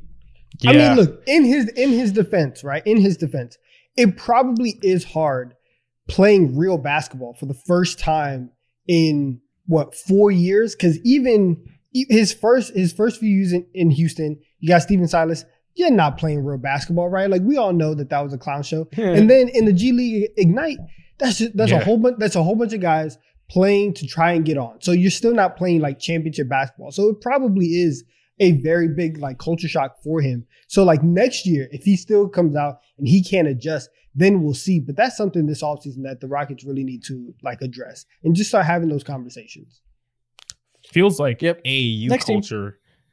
Hold on, real quick. It feels like AAU culture is like catching up and slowly biting every NBA team's ass because guys like Jalen Green is like the poster boy of just like super fire TikTok edits and like insane highlights of him dunking and all that. But outside of that, the second we asked you to like play real basketball and play team basketball, you're doing nothing but leading us to a top pick in the next upcoming NBA draft. And if you want that to happen, Jalen Green's probably your guy for that. If you want to play for Isaiah Collier, there you go, Jalen Green. That's Make gross. That's gross. What's your next team, Mo? Let's start flying through these. We're taking a long time. This is gonna be a long pod. Get ready for 3 hours on your screen. Let's go. So my next team is the Golden State Warriors. Can Draymond Green stop hurting people? Can Steve Kerr play Moses Moody a little bit more? Because the other night he just played 8 minutes, and we all thought right when they moved Andrew Wiggins to the bench that he would get more burn. Hasn't happened. Or happened, but actually just for a little bit. And then also, but you know who has got more burn? Brandon Pajemski. He's fantastic. Shout out. Yeah, he's better than Moses Moody already. Yeah, I know it. And it sucks to see. But someone that I'm actually excited to see get more burn is Trace Jackson Davis.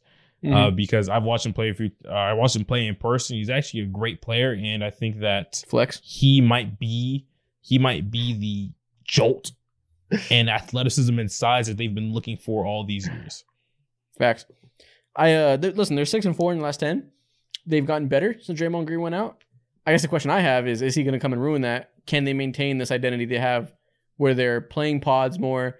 I think they're playing Kuminga more. I think his minutes are up a little bit. Like you said, Tracy's been fantastic. He's averaging more dunks per minute than prime DeAndre Jordan and prime Gobert, which is crazy. So they're just like, what's the word? Dunk merchants. So if you're talking about needing athleticism and you got a new dunk merchant, then that's perfect. Yeah. Do you guys think Draymond Green can play into this? Maybe. I like what I think. Listen, we all have questions. My question would be Steve Kerr related, and can you step up and start trying to control Draymond Green? And he has tried. Like, I think that the comments that he's made after Draymond's suspension about, Draymond controlling himself, that's probably as stern as we've ever heard Steve Kerr talk about Draymond, and the most we've ever heard him reprimand Draymond for the stuff that he's done. And so if that attitude can stay up and say, like, listen, you can't hit somebody every 3 weeks. That's unacceptable. Then maybe we can get somewhere with the Warriors now that they actually have some accountability on Draymond's end. So I think that would be the defining measure of how much would they actually say, no, Draymond, you can't be violent. You have to play basketball. Okay, let's get serious. It's not that violent, but listen, in a 3 week span, he put Rudy Gobert in a chokehold and he punched Yusuf Nurkic in the face. Like, it is kind of violent. You're right. Another thing, I guess we gotta pay attention to because we've been the first ones to shit on him. Klay Thompson's been good. He had a stinker in his last game against the Nuggets on Christmas. He had 9 points, 3 for 12 from the field. But before that, in the 6 games prior, averaging 26 points per game on very good efficiency, on a 50% from 3 and 52% from the field for a 6-game stretch. It's pretty good. If he can play like that, they're going to be a good team. Can he keep that up is my question. Is this Klay Thompson finding form for the year and he's going to be back to being like 22 points per game or whatever it may be? Is it just going to be a flash in the pan because you can't shoot 50% from 3 for the whole year? I don't know. I hope he's back and we're seeing better things from him going forward, but that's going to be a big swing factor. I think it's more the latter. Because even last year we kind of went through this where Klay was bad and then he had stretches where he was really good, and then we get to the playoffs and he was absolutely, like, down the stretch he was terrible, and there was nobody on the Warriors who could help Steph Curry offensively. So I need Klay Thompson to prove to me again that he can be consistent more than 6 games. Consistency is the thing. Yeah, every time a star gets washed, the first thing that goes is consistency. They always have games where they can show you they can do it, and you're like, whoa, maybe John Wall should be getting more minutes for the Houston Rockets. But then you see the next game, and it goes, like we saw in the Christmas, 3 for 12 from the field. Like, we'll see. I'm not writing him off. It wouldn't be shocking if he can hit threes at a high rate again and be back to 20 points per game score efficiently. But like you said, that consistency is hard to do consistently when you're getting older. 100%. Is it my turn for next team? Yeah. Cool. Let's, again, Mo gave me terrible teams. We're going to fly through 2 more right now. We're going to fly through these motherfuckers. Utah Jazz, will they trade Lowry Markkanen? What's the direction as a team? That's really the only thing interesting about them right now. They're stuck in limbo where they're kind of starting to rebuild, but not fully committing to it. There's been rumors that they're maybe willing to trade Lowry if the package is right and really go full rebuild. My question is, are they going to? If they do, I'm interested because Lowry can swing a lot of teams and swing the championship race. If they don't, they're tanking for another high pick to pair with Keontae George going forward and just kind of, I don't know, early stages of rebuild, not that interesting. Good question. Great. Next team. Another one, the Brooklyn Nets. Same thing. What the fuck is their long-term goal? They owe a lot of picks out the door for the trades they made in the KD era. They got a lot of picks back for trading KD.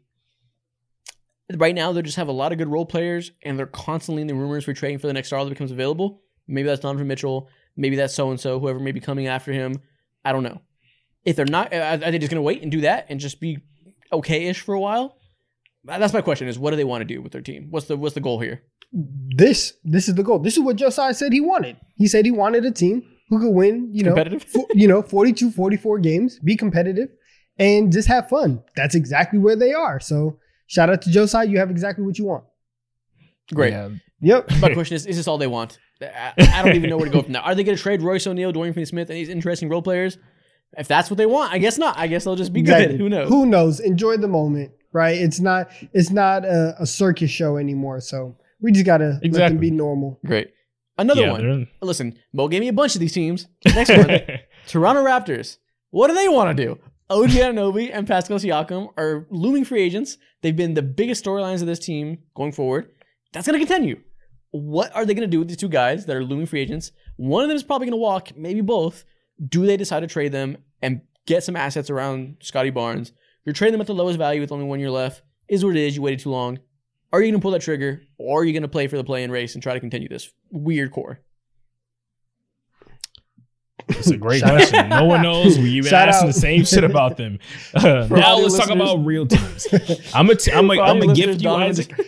Yeah. For audio listeners, Donovan just put up 2 thumbs up. No words. Listen, we talk about this all the time with the Raptors. We've been talking about it for years. Can you trade somebody? Masai Ujiri, can you get off of your high horse? Like, it's just free Scotty Barnes. It's the same stuff over and over. So yeah, listen, until you do something, we don't care. We don't care. So yeah, we're gonna fly through you. Sorry, Raptors fans. It is what it is. I gave you love last week by putting Scotty Barnes top 30. That's it. Don't ask anything else from me for the next 2 months. Don't ask for anything. I'm done with you. Don't ask for anything. Okay, talk about real basketball now. I'm gonna gift you this team, Isaac. Now that I did you dirty, the Oklahoma City Thunder. We all can assume what's your biggest question for them. It's probably gonna be Lowry Markkanen. But can I just intrigue your mind in terms of a possible reunion happening between OKC and Kevin Durant? Oh, is this off the heels of that report that KD's mad that he has no help in Phoenix? Of course. I don't think KD's going anywhere. I think it would be career suicide, reputation-wise, for him to request a trade out of the Phoenix Suns. His career's in his reputation's in the fucking garbage can. Who cares about that right now? We need to rack Let's up. not say that. We're gonna get to the Phoenix Suns, and we have some words for a recent story they had. We'll get to them. 100%. But if you're asking me, am I interested in them making a trade for a wing? Perhaps somebody who's KD light named Lowry Markkanen? Then yes. KD like very interesting. That's such a nasty thing to say. I know, but I get what you mean. Big guy that can shoot and play on the wing a little bit. KD light. I like it. Yeah. All right. Listen. Is that well, my biggest question mark is what the fuck are they going to do about Josh Giddey? Not the off the court stuff, but like he's really ruining their offense. And there's a lot of games where he's not closing them. Yeah. I think that they're trying to play halfway right now, where they still start him and try to make it work, but they're letting Isaiah Joe close when it's not working, so they can play both worlds and not completely ruin their team. But I don't see a world where it gets better even on the court. I think he probably has to go. Yeah. It's just such an awkward fit. Man. And I agree with you. It's just a waiting game, and it's the elephant. It's the elephant in the room. Before the, of course, like damning rumors that happened with him in his personal life or whatever, people were already on his case about his long-term vision, and we alluded to him being the odd man out. But now it's just a waiting game. They're just waiting for the right trade piece to be available is what it seems like. Yeah. Yeah. My other question mark, where is this investigation? I want to know the findings of the league. Gosh. So I know how to feel about Joshua Giddey. Like, is it time to hate him or not? Hurry up, NBA. Is it time to hate him or not? I'm ready. I'm ready to fire off the slander. Just finish the investigation. Let me know. Nah, man. Due diligence. due diligence. I'm ready to commit a whole episode. Come on. Relax. Calm down, please. Wrap it up. Wrap it up. I'm tired of it. Relax. All right. Listen, we mentioned, I'm going to take this as a segue to get away from this conversation.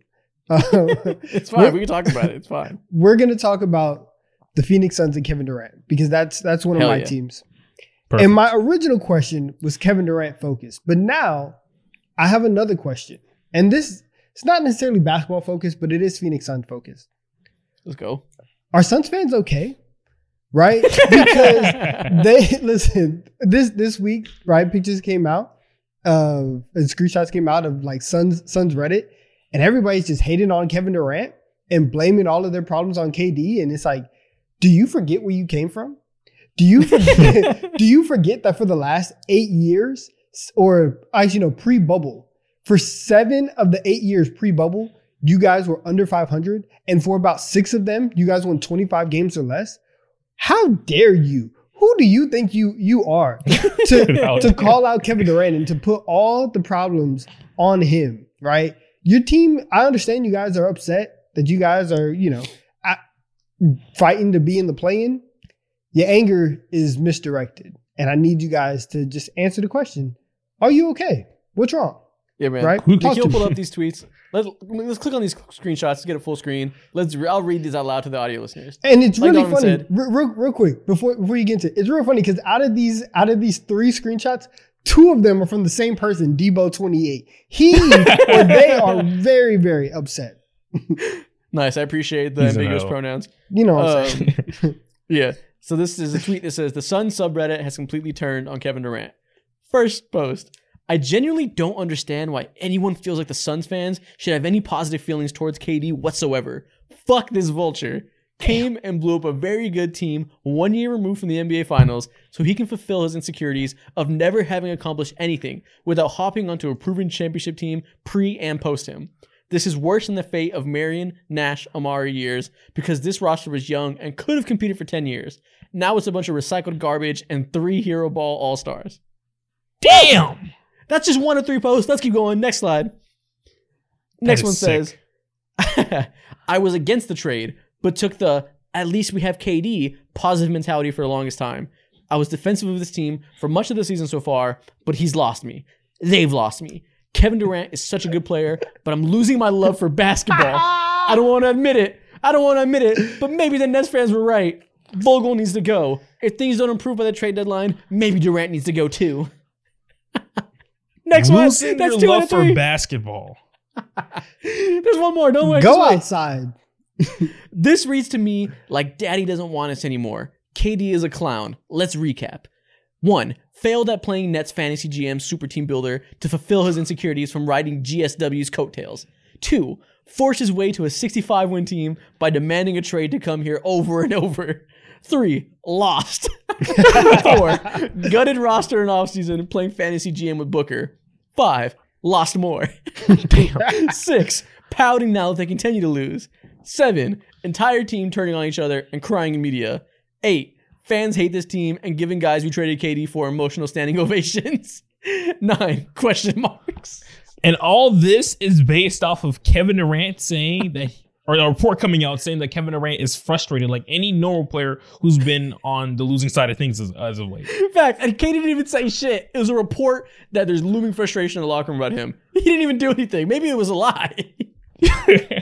This is hilarious. Hilarious. That is insane Reddit post. I can't believe I just read. I'm losing my love for basketball?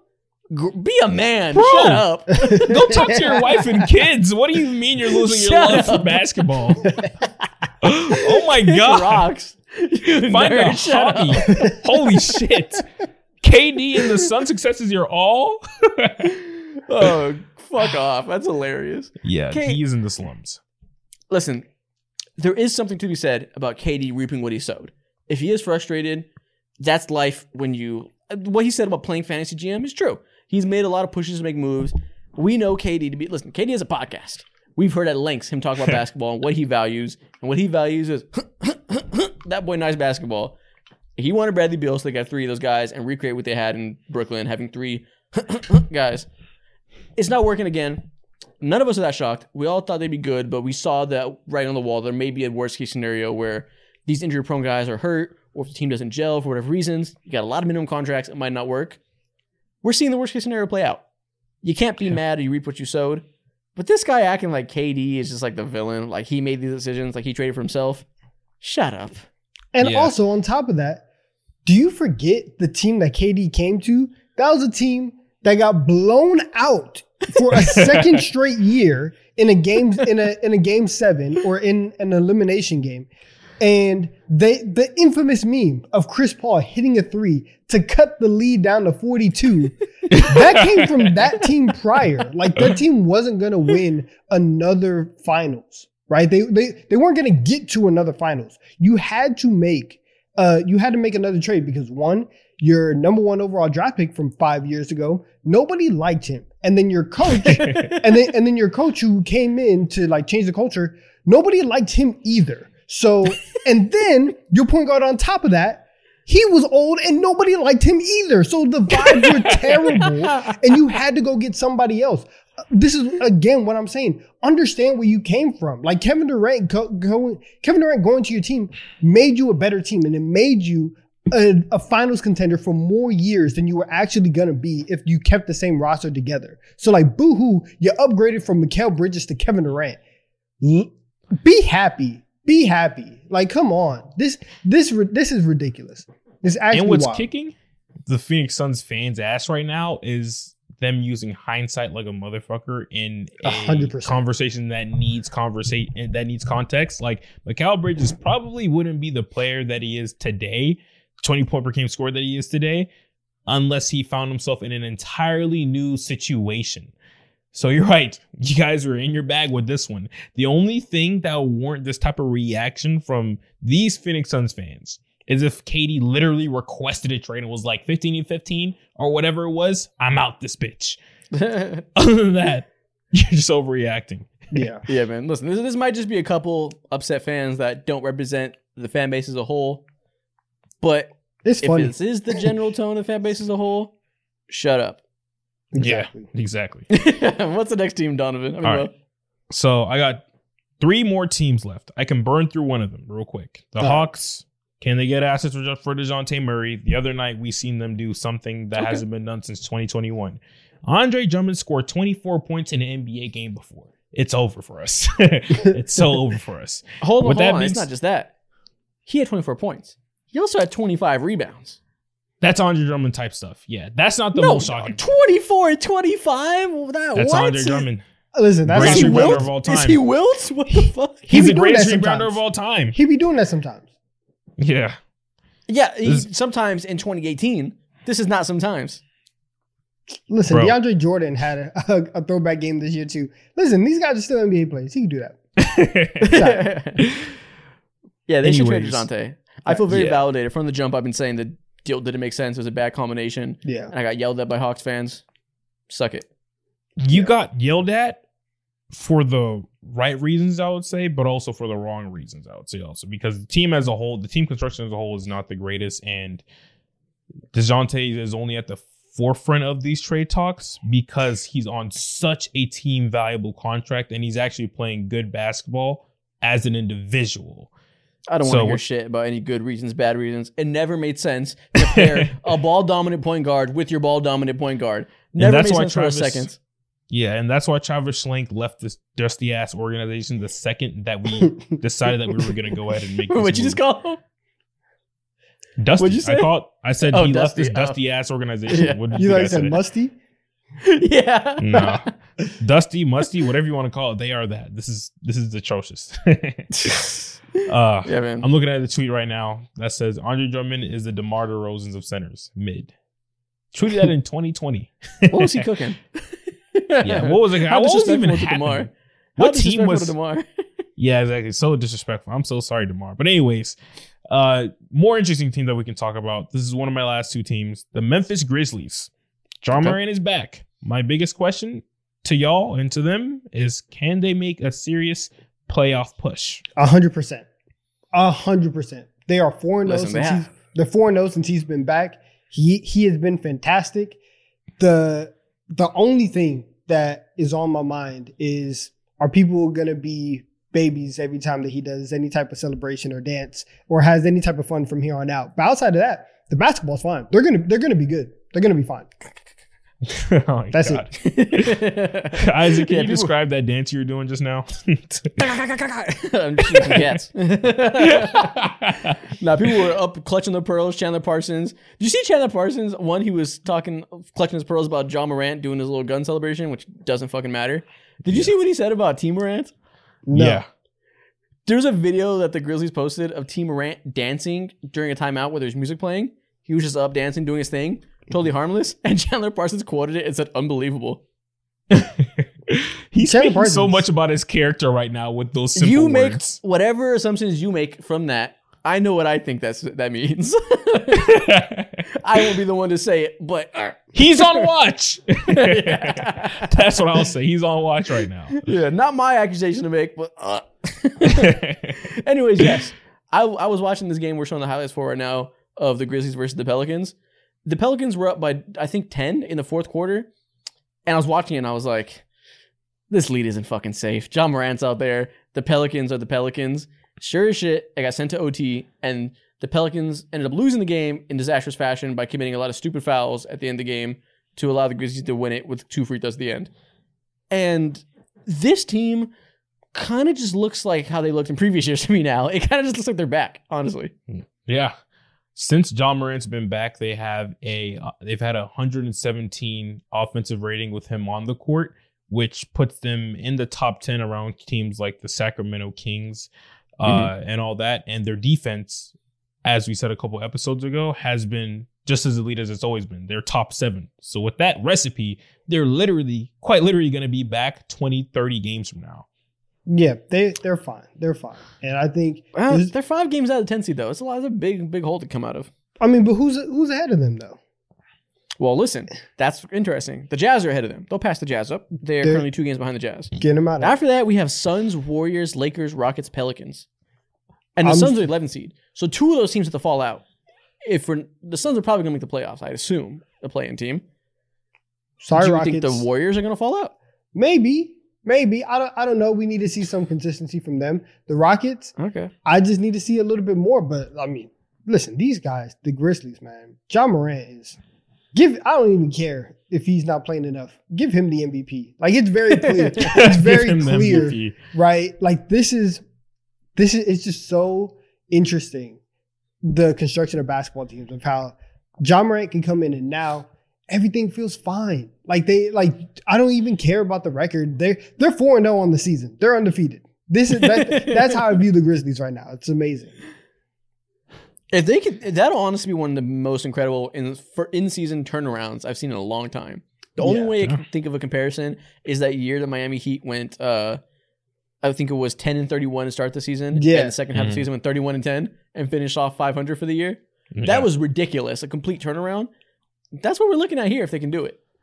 Yeah. Facts. And this is what happens when you get your hands on a generational player like Ja Morant, taking a team that was quite literally the worst offense in the NBA, and with your presence on the court, backpacking this team to top 10 offense. They're an elite team. They're an elite team, bro. And that's what he is. Let Ja Morant dance. Yeah. Let him dance. Let T. Morant dance. I can't believe that too is a thing. Let them cook. My last team, we can get this out the way real quick. The Milwaukee Bucks. I don't know if there's any real interesting questions other than, can they get a point of attack defender next to someone like Damian Lillard? Can they figure out their defense and have more consistent play? You don't know. Probably not. I don't know if they have the avenue to make that move, but my question is, can they find a way to not... Actually, let me not say that. I was going to say find a way to not let them sink them. So much has been made about this. They're 8-2 in the last 10 games, and they're firmly the 2 seed. They have the same amount of wins as the Celtics. Like, they're fucking fine. Playoffs are going to come around. They're going to have an elite rim defense, an elite pick and roll combo, 2 isolation scorers who are among the 5 best in the league, and then Chris Middleton, who's looking better and better every game. They're fine. They're just not perfect. Listen, nobody has ever said that on-ball defense is what wins championships these days. We're acting like it's the end-all be-all for them because they're one big flaw. Every team has flaws. They'll be fine. Yeah, maybe it's just, I think everyone's expectations were just blown out of the roof. And maybe like, I'm saying this as if like they're a 500 team or whatever, when like you said, Isaac, they're literally the number 2 seed. One game back from the Celtics, who we were talking about, like, if they don't win the championship, it's a big disappointment of the decade. They're one game behind them. They're fucking elite. Exactly. They're fantastic. Yeah, exactly. But they can still be better, and that's the scary part about it too, about this conversation. Yeah. We all know like this is not their ceiling. If this is their ceiling, then it would be a disappointment. But with that being said, we all know that they can reach another gear. It's all about whether or not they'll do that or not. I'm not sure they can, honestly. I mean, the Giannis pick and roll combination has been up and down. I think Alex Hoops had a tweet about it where he was showing the points per possession on that by day of the season, and it's been like it got better. Now it's worse a little bit. That can definitely get better, and they can kind of just continue to reinforce who they are and get better at all those things. But to your question, can they get a perimeter defender? I don't think so. I don't think they have an avenue to get a real impact guy there, unless it's a buyout guy, which is like not usually very impactful. I think this is who they are, and they're just the second best team in the East and have a good chance of getting out of the East. It's championship or bust for them. That's it is. It is. You trade for Damian Lillard, and you have Giannis in his prime. It's championship or bust. Like yeah, for sure. That's it. And they can win a chip. Like this team's good enough, right? Like they're not perfect. No team in the NBA is outside of the super team era where the Warriors were running shit. Like, but they're good enough to win a championship. Yeah. Yeah, I would say that. It'll be crazy if they won one after all this shit that literally everyone was giving them. It was so dramatic, bro. You would have thought they were the Suns with their record. Yeah. Like it was so dramatic. Like we're 4 games into the season and people were fucking screaming for the skies. Like, oh my god, are we doomed? Yeah, Bucks fans need to chill.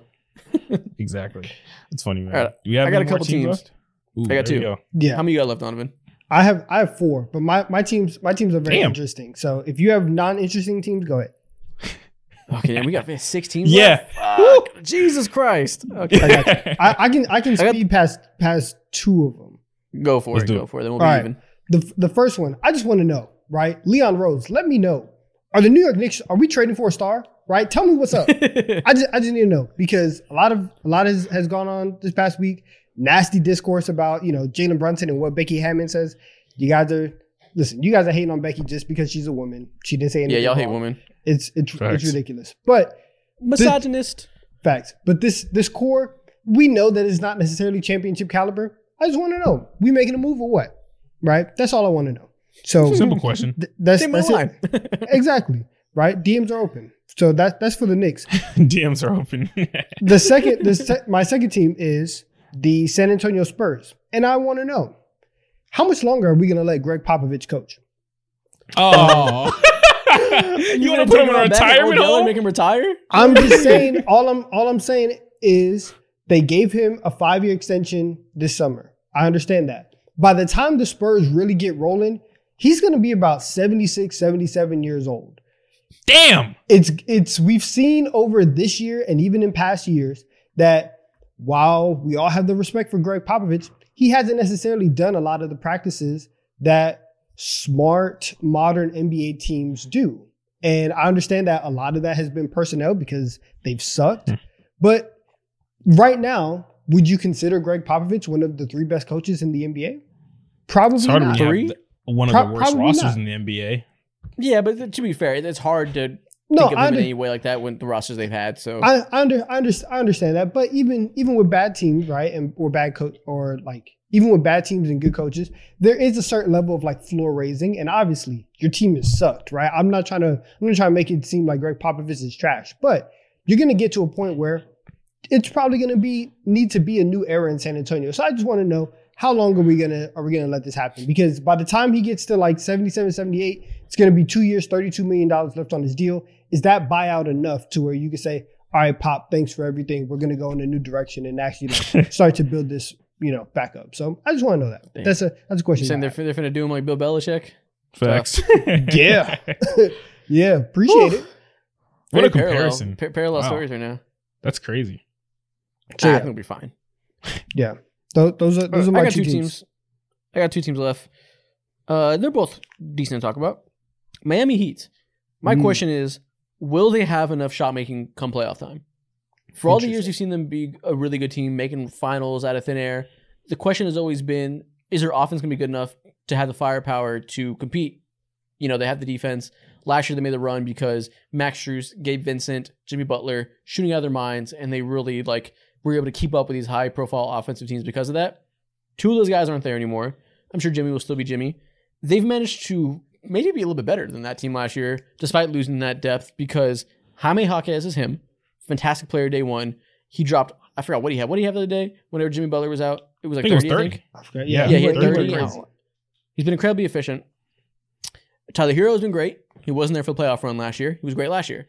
We'll have that to replace, let's call it Max Strus. And Duncan Robinson is just resurgence, saved his career, and is legitimately a good 3-level scorer now for some reason. Or I guess 2-level. He's not really a mid-range guy. But is that conglomeration of wing players going to give them enough juice come playoff time with Bam and Jimmy doing Bam and Jimmy stuff? Man, I think so, because I think what Jaquez has provided for them, and having another creator and somebody who can make stuff happen for himself. A lot of times, with if you have Hero or Robinson on the floor, you have a lot of stuff where it's very motion based, and if they can't get free and they can't get off, Jaquez can go and get you a bucket. So I think they're going to be okay, and it's also kind of refreshing that they're not going to be relying on Caleb Martin to drop 25 every night. True. And he can. Yeah, I forgot about him. Yeah. He had his Linsanity moment too. I forgot about that. Yeah, so they're going to be fine. I think Jaquez his emergence has been a godsend for them, and he's been fantastic. So I think they're going to be good. Yeah, I think they're going to be roughly as good as they have been for the last 4 or 5 years. We're not going to pick them to be one of the 3 best teams in the conference, but it will not be shocking in the least if we look up and they're in the conference finals. Facts. I agree. Yeah, he's a fresh breath of air, and he adds another layer to the cake, the wheat cake that we all know that they've had, but they've just been scrapping for. Random notes. Nice.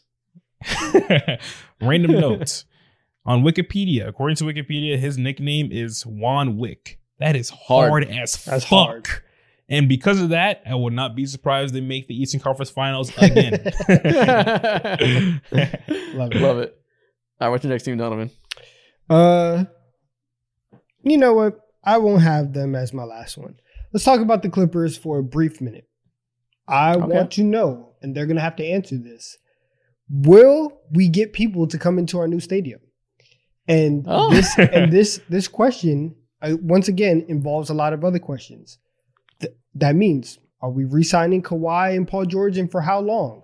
Did we have a respectable enough, assuming they don't win the championship, which I don't think that they will, did we have a respectable enough playoff run to where people can kind of get behind this core again of Paul, Kawhi, James Harden, and Russ?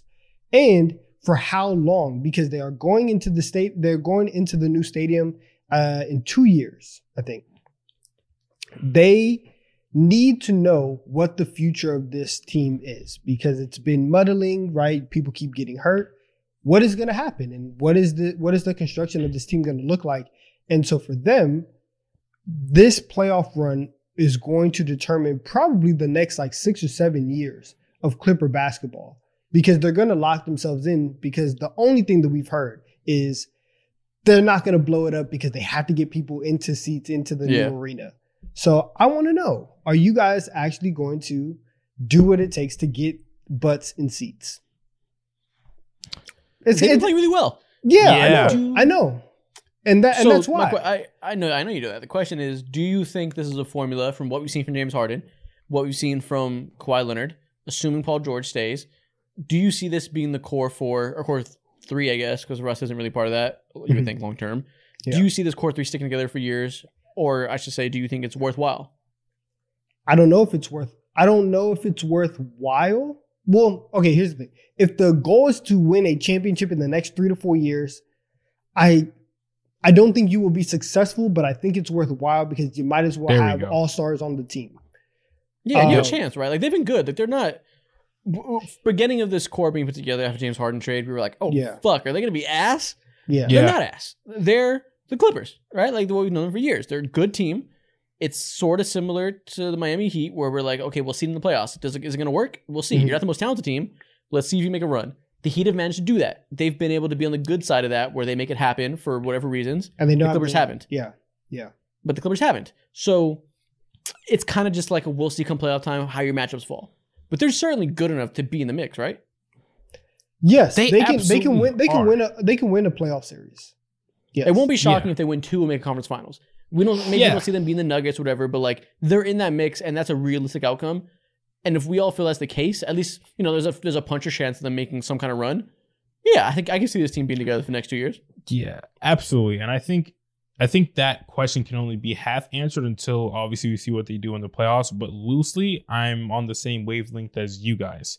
I kind of disagree a little bit when it comes to comparing them to the Miami Heat. I think they should be a couple of steps ahead of that because the star power between Kawhi and PG is just there, and Harden semi reinventing his game, not being a ball dominant 20-point per game scorer that we're used to seeing him. I think that there should be at least expectation that they're in the realm for championship contention. And as long as you have that, you should be okay. And you should ride it out till the wheels fall off. And when I say the wheels fall off, until them 2035 picks start to kick in, and that's when you can kick the tires and be all right, I don't want to play with you guys anymore. Let's play. Let's another 10 years of Kawhi, Paul George, and James Harden. Yeah, I think you just ride it out until Kawhi's out of his prime. Like, oh shit, my laptop's about to die. You guys keep talking. Yeah. Nah, I'm gonna finish what you're saying, Isaac. You definitely should ride it out until Kawhi is out of his prime, because right now he has been the peak Kawhi that we are used to and that we love seeing. And until he is not that, the second that Kawhi honestly is not that, that's when you should kill it, because there's no point in anything if he's not that. Yeah, 100%. This team lives and dies by prime Kawhi and how much he's able to muster out in these later years of his prime. Exactly. I agree with that. That was a great way to start and end that Clippers conversation. Nice. The last team I have, Sacramento Kings. Another team where we're going to get into trade conversations a little bit, because last year we saw that when this team is clicking on all cylinders and things are going right, we get the best version of the offense, the best version of the defense you can hope for, being like 12th or so. They can be a 3 seed, and they can be a very respectable first-round exit. This year, things have been going not quite as well. Approximately a similar level of team, but the wins haven't been quite where they were before. I think it's safe to say this team isn't going to contend. Can they make an upgrade at the 2 through 4 spot? Because maybe it's Zach Lowe heard say this, that end of the day, no matter what you think of De'Aaron Fox and Domantas Sabonis as a duo, you know how I feel about the latter half of that duo. Kevin Huerter, Harrison Barnes, Keegan Murray just probably isn't a talented enough trio to flank them. Yeah. And can they do something about that? We talk about every team in the league and their connection to OG Anunoby, Pascal Siakam, and Lauri Markkanen.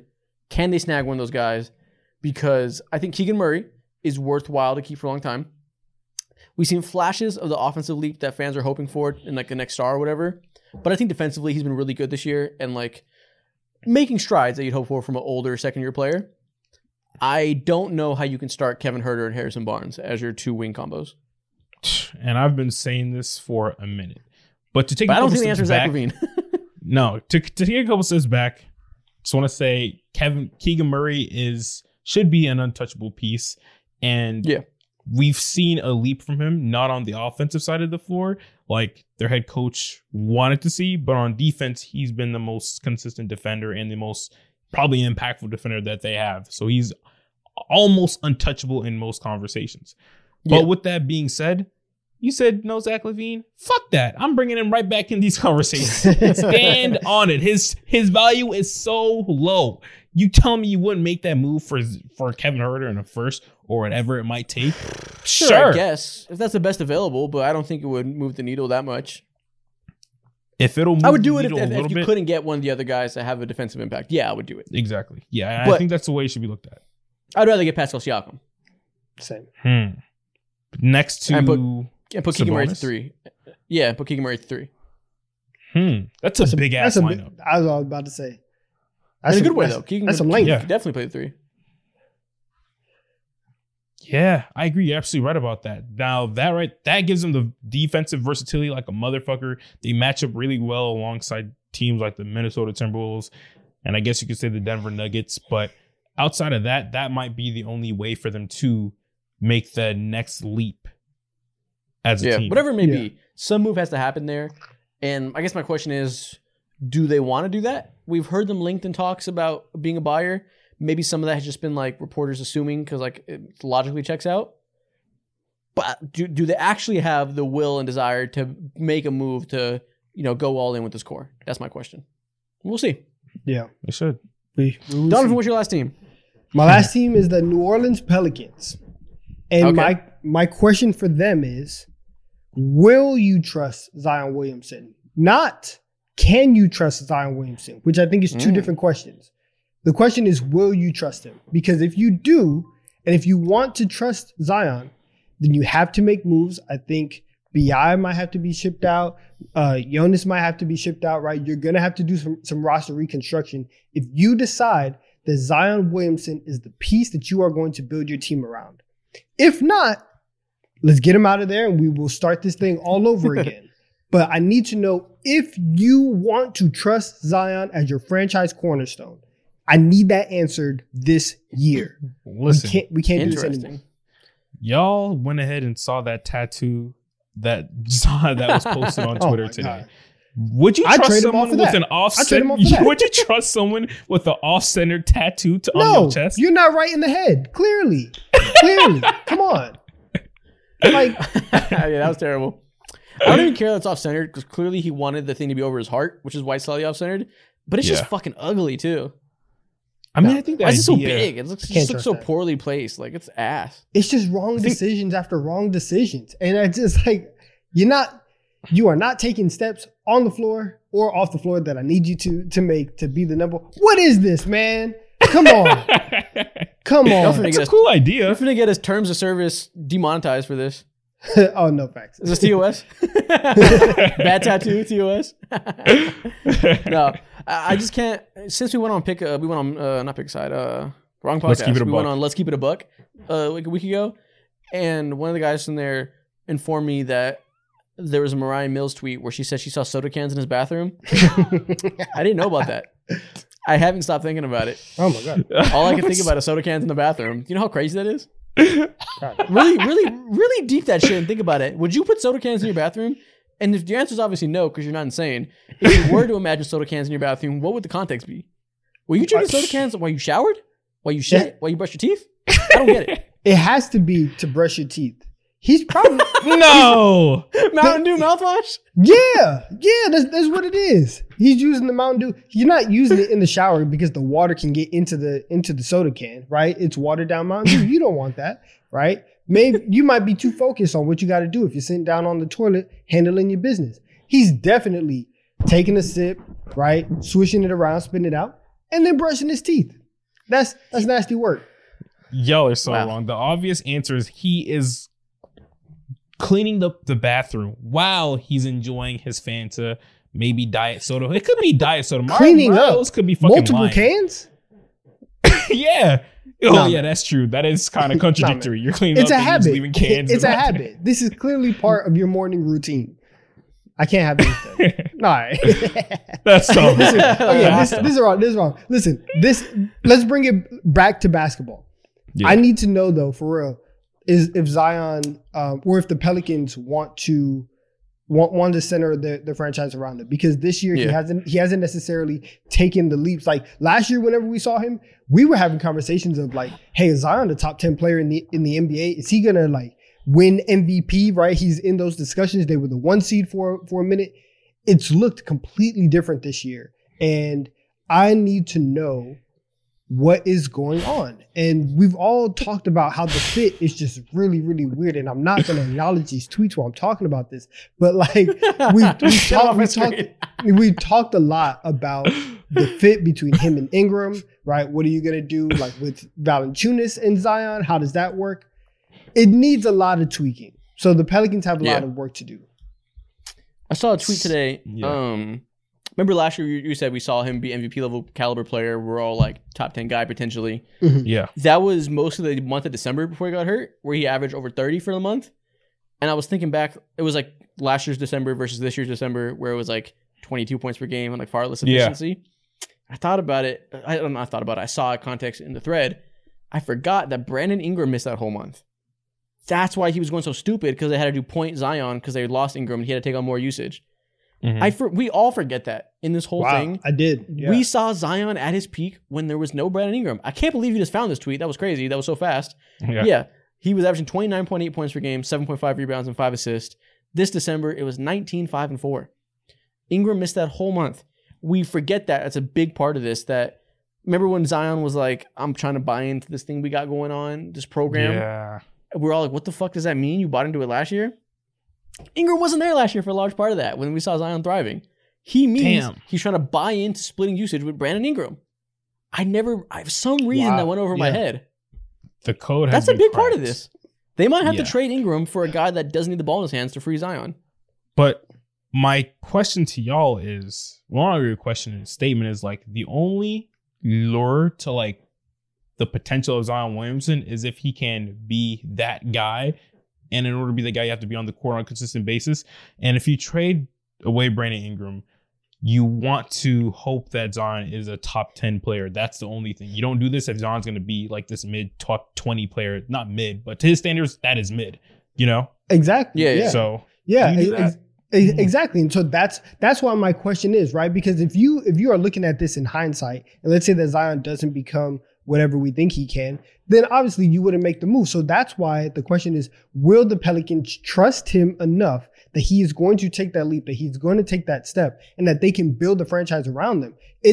I don't think that Zion has showed us enough to where you can say, or that you can feel comfortable saying, I trust Zion to do X, Y, and Z. But the Pelicans, obviously, they gave him the extension. He was the number one pick in the draft. You have to make a move. So let's see what they want to do moving forward. I think you have to trust him. I think Brandon Ingram's dope. I like him as much as anybody. Former Laker, I have a soft spot for him. It's not altering the future of your franchise if you trade Brandon Ingram. If you trade him to try to get the best version of Zion, that means you're taking the bet on the ceiling, that clearly the only way to build a championship ceiling is to have a top 10 player in his prime. And the only way to get there with your current outlook is by maximizing Zion Williamson. Only guy you have on the roster that can be that level of dude. And that's a risk worth taking compared to like if you trade him and like try to be mid with like a Brandon Ingram, CJ McCollum, Trey Murphy core. That's not a ceiling play at all. That's a floor play if you're just trying to be respectable and rid yourself of the potential downside of Zion. I would take a bet on the ceiling of Zion because you're not going to look back 10 years from now and be like, oh, if we didn't trade Brandon Ingram, we could have really made a run. He's not that dude. Yeah, exactly. And I would say the Pelicans are in a perfect situation to make a decision like this because they have the Ingram replacement waiting off the bench and Trey Murphy, who's a walking flamethrower. And then on top of that, if something does happen in your future, something treacherous, Zion gets hurt or whatever, or Trey Murphy for some reason doesn't work out, you have so many assets still in your back pocket from the AD trade a couple years ago. So regardless of the situation, they need to make a move. And I'm so happy you brought this to all of our attention because this literally blew my mind. Man, just do it already. Trade Brandon Ingram and Jonas Valanciunas for Miles Turner and Buddy Hield. Make it happen. They've been flirting with the idea of Miles Turner forever. The Pacers haven't wanted to move him. I'm sure they were trying to get him for scrap pieces. Brandon Ingram's better than him. Less is more. Get the stretch 5 you need next to Zion to unlock him and let Trey Murphy thrive as a 3. Facts. Just do it. Need it. We do it, need please. it. We need it. We need it. You know what else we need? We need the Crayon Eaters to rejoice because it is TikTok time. It is TikTok time. Are you smoking on that TikTok pack?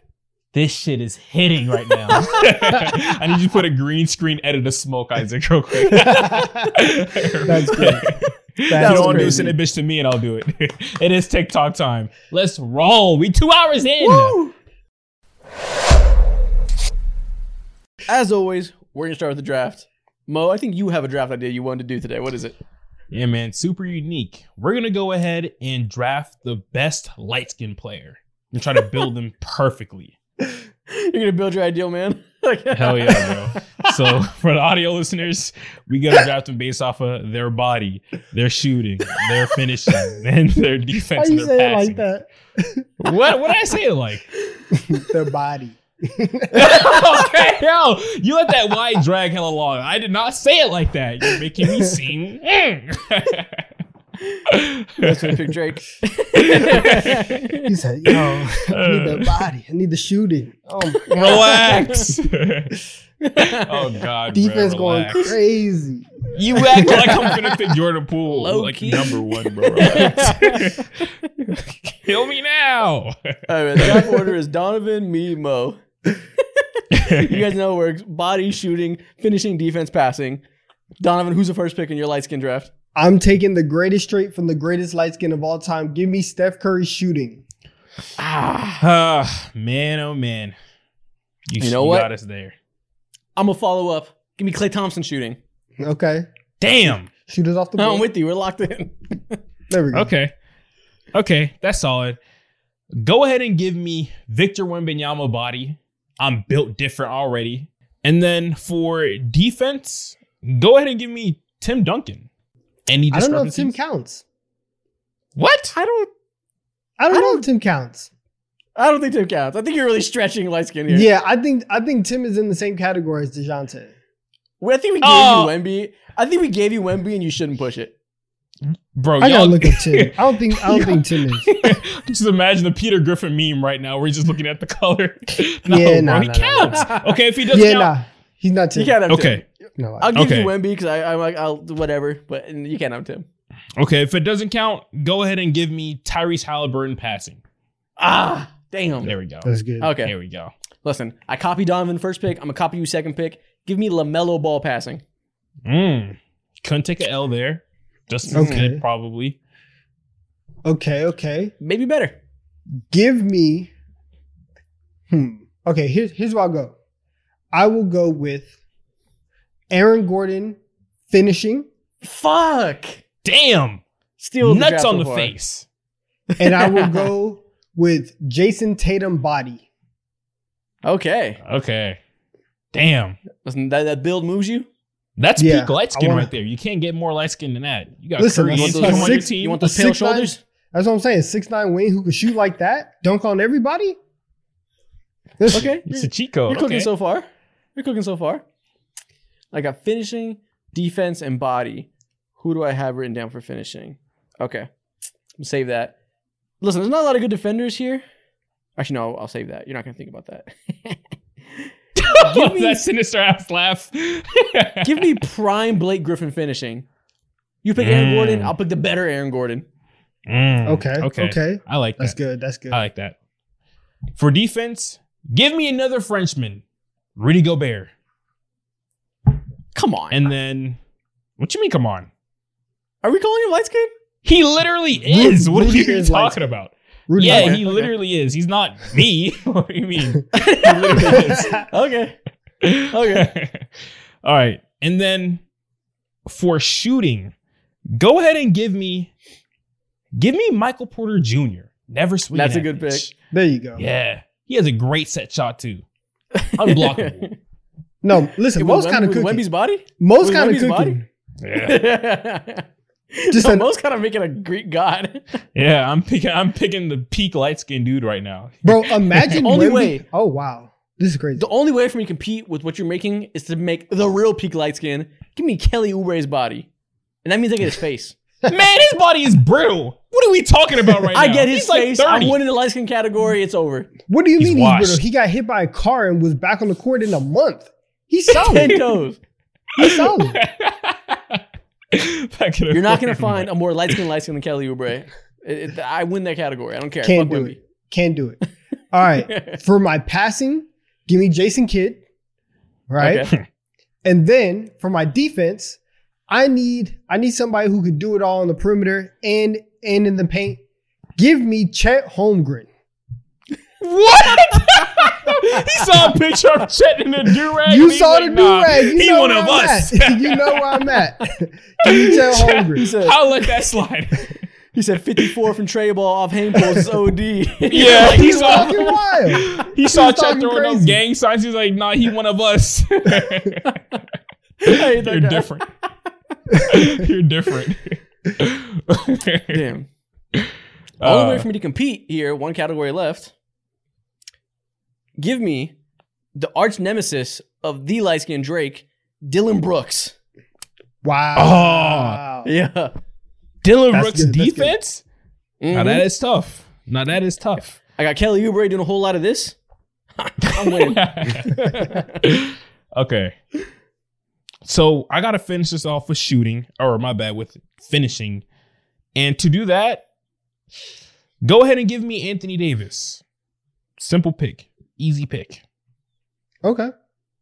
I can see that. Also, can I go back? Can I revise my defense? I want to give a real light skin for defense. No, you can't. It's over. That was too funny. No. That's what I was banking on. It's just jokes. It's just jokes. It's hilarious. I was just trying to get jokes off. You're So- stuck. To read my team off to the audio listeners, for body, I'm Wemby. Shooting, MPJ. Finishing, Anthony Davis. He's light skinned. Defense, Rudy Gobert. And passing, Tyrese Halliburton.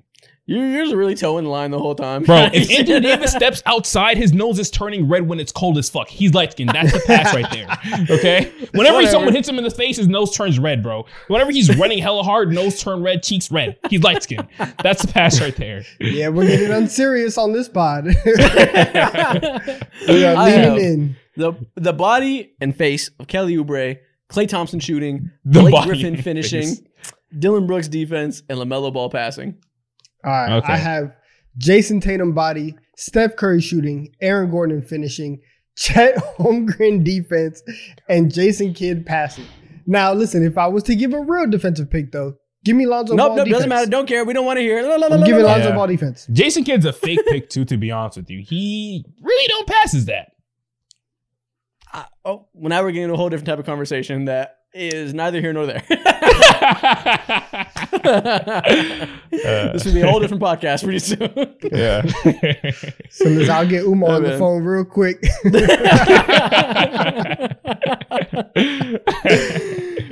Next thing we're gonna do, moving on. We should never do that again. We can never do that again. Oh, my God. Let's get negative. Okay. What we're gonna All do is, I'm gonna name some NBA players, and you're gonna tell me what their biggest flaw is. What's one thing this player needs to fix? We are in our bag today. Unserious negativity? Wow. You are in your bag, sir. Staying true. this is for you, honestly. This You were one. talking about race relations when we're relating to Joel Embiid's MVP. You get to talk race relations in a draft, and now you get to hate. This is for you, man. Listen, this is You my eating, night. you in a buffet right now. I'm eating, feasting. So real simple. What's this NBA player's biggest flaw? First up, LaMelo Ball. Man. First This and man- foremost. Go ahead. Go ahead. I was just gonna say, first and foremost, them ankles are made out of glass. Yep. He's running too many red lights. He has a whole 5-minute compilation on YouTube where he just is speeding senselessly. Those are only 2 flaws for him.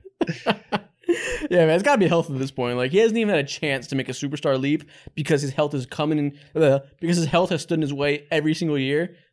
I want him to have a healthy season so bad. Listen, you guys are going that. He needs to be more like his brother. He needs to play some defense. He's a cone. He's a cone. No, he don't even need to be on his brother. To be honest with you, we need to ask bigger questions. What did LeVar Ball feed his kids? Because them boys cannot stand on court at all. We need They're eating to be Lunchables. investigated. Yeah, for real. No protein, no milk in their diet whatsoever. Bro, Nah, his listen. biggest flaw. Listen, they were at Del Taco every episode of Ball in the Family. They were feasting. Yeah, I was watching. That's crazy. I was watching. That's a Zion Williamson diet. Oh, God. No, his biggest flaw is that new Puma commercial he has where they have him in a barbershop going, bruh, I'm literally him. That's his biggest flaw. He should have never made that shit. Immediately since he did that, his NBA career was over. Damn. Yeah, he sprained his ankle the next week after they debuted. He Yeah. cursed himself. Yeah. All right, next up, Tyrese Halliburton. Oh, man. Same thing. Man can't play defense. I could score on Tyrese. He doesn't do anything. He doesn't move anybody. If you get Donovan to the post, it might be a scary sight. Listen, you've seen my drop step in person. You know what that's like. Oh, that's Nah, defense is the number one thing. And 100%. honestly, it has to be an effort thing where he has to as a leader of that team, he has to enforce a defensive intensity that others will follow. Because right now, his goal is just run up and down that court and get as many points as possible. Well, okay. Never mind. I thought Nikhil was going to say something. But Oh, yeah. okay. His mic came in. Nah, the hairline is fine. The hairline is okay. It's straight. It ain't bad at all. Can't hit on Yeah, that. he's like, and listen, he's like looking up in this picture. If you've seen him like after a haircut, it looks fine. After a haircut. Catch him on his best day, he's all right. Exactly. Yeah, exactly. It's not his worst flaw. I'll tell you that. The worst flaw is uncontrollable. He is in Indiana. That's his worst flaw. He's hooping right now. His marketability. Yeah, exactly. Marketability down the plunger. Ain't no reason why he shouldn't have over 500K followers on Instagram right now. Wait, does he not have over Turning the 500K brain. followers? No. We did that game, remember? Maybe at 600K now. I forgot but- about that. Wow, he is cloutless. Yeah, we don't care about Yeah. Hoosiers on this side. That's not our bag. No motion. All right, Wow. next up, Jalen Brunson. Damn. What is his Ooh. biggest flaw? Size. not I don't know. 6'5"? That's been the discourse lately. Yeah, he's just If he was not tall. He's just not tall. Yeah. Honestly, offensively, he has the full package. The only thing holding him back, that's the reason he's not an elite rim finisher or an elite passer, is the size. If he was 6'6", he would just be Shai Gilgeous-Alexander. Yeah, And now exactly. people hating on him. That's crazy. But other than that, it honestly probably is his passing and his vision. That's just not his game. He's never a consistent first guy, initiator. But that's okay. There's so many point guards like that in the NBA today. It's Yeah, because that's true weakness. it's because he's smaller. He has to worry about getting his, right? He can't see over the defense. And I understand it's okay, right? Listen, we need to get Jalen Brunson with those insoles that make you 3 inches taller, right? You start practicing in them, he might do some stuff. Again, let him be 6'4". All We're NBA getting first those moon team. shoes that were popular in the 2000s. Like you had little bouncing shoes Yeah. on the bottom. He might be the GOAT if he could put him in one of He's them. going to be bitches. 360 dunking between the legs. Ain't no stopping that. And he's going at your chest too. It's over. We gotta get him some old school Reebok pumps. We pump the tongue. He's going to be like Mike. Yeah. It's Shout out over. to- Great. Next up, Anthony Davis. We all know What what do it you is. want to talk about? What do you want to talk about? The fact, listen, is it the inconsistency? Is it the injuries? What is it? Right? Which one would you go with? Expectations. The high ass expectations that people have on it. Cop bro. out. No. Score 30 points in 3 straight games in a playoff series. Let me see it. I need you to be in your bag. Please. No, the biggest flaw he has is that at some point people decided he should be one of the best players in the world, and now nobody's satisfied with him just being the 8th best player in the world. Like it's a bad thing. Yeah, exactly. I'm sorry.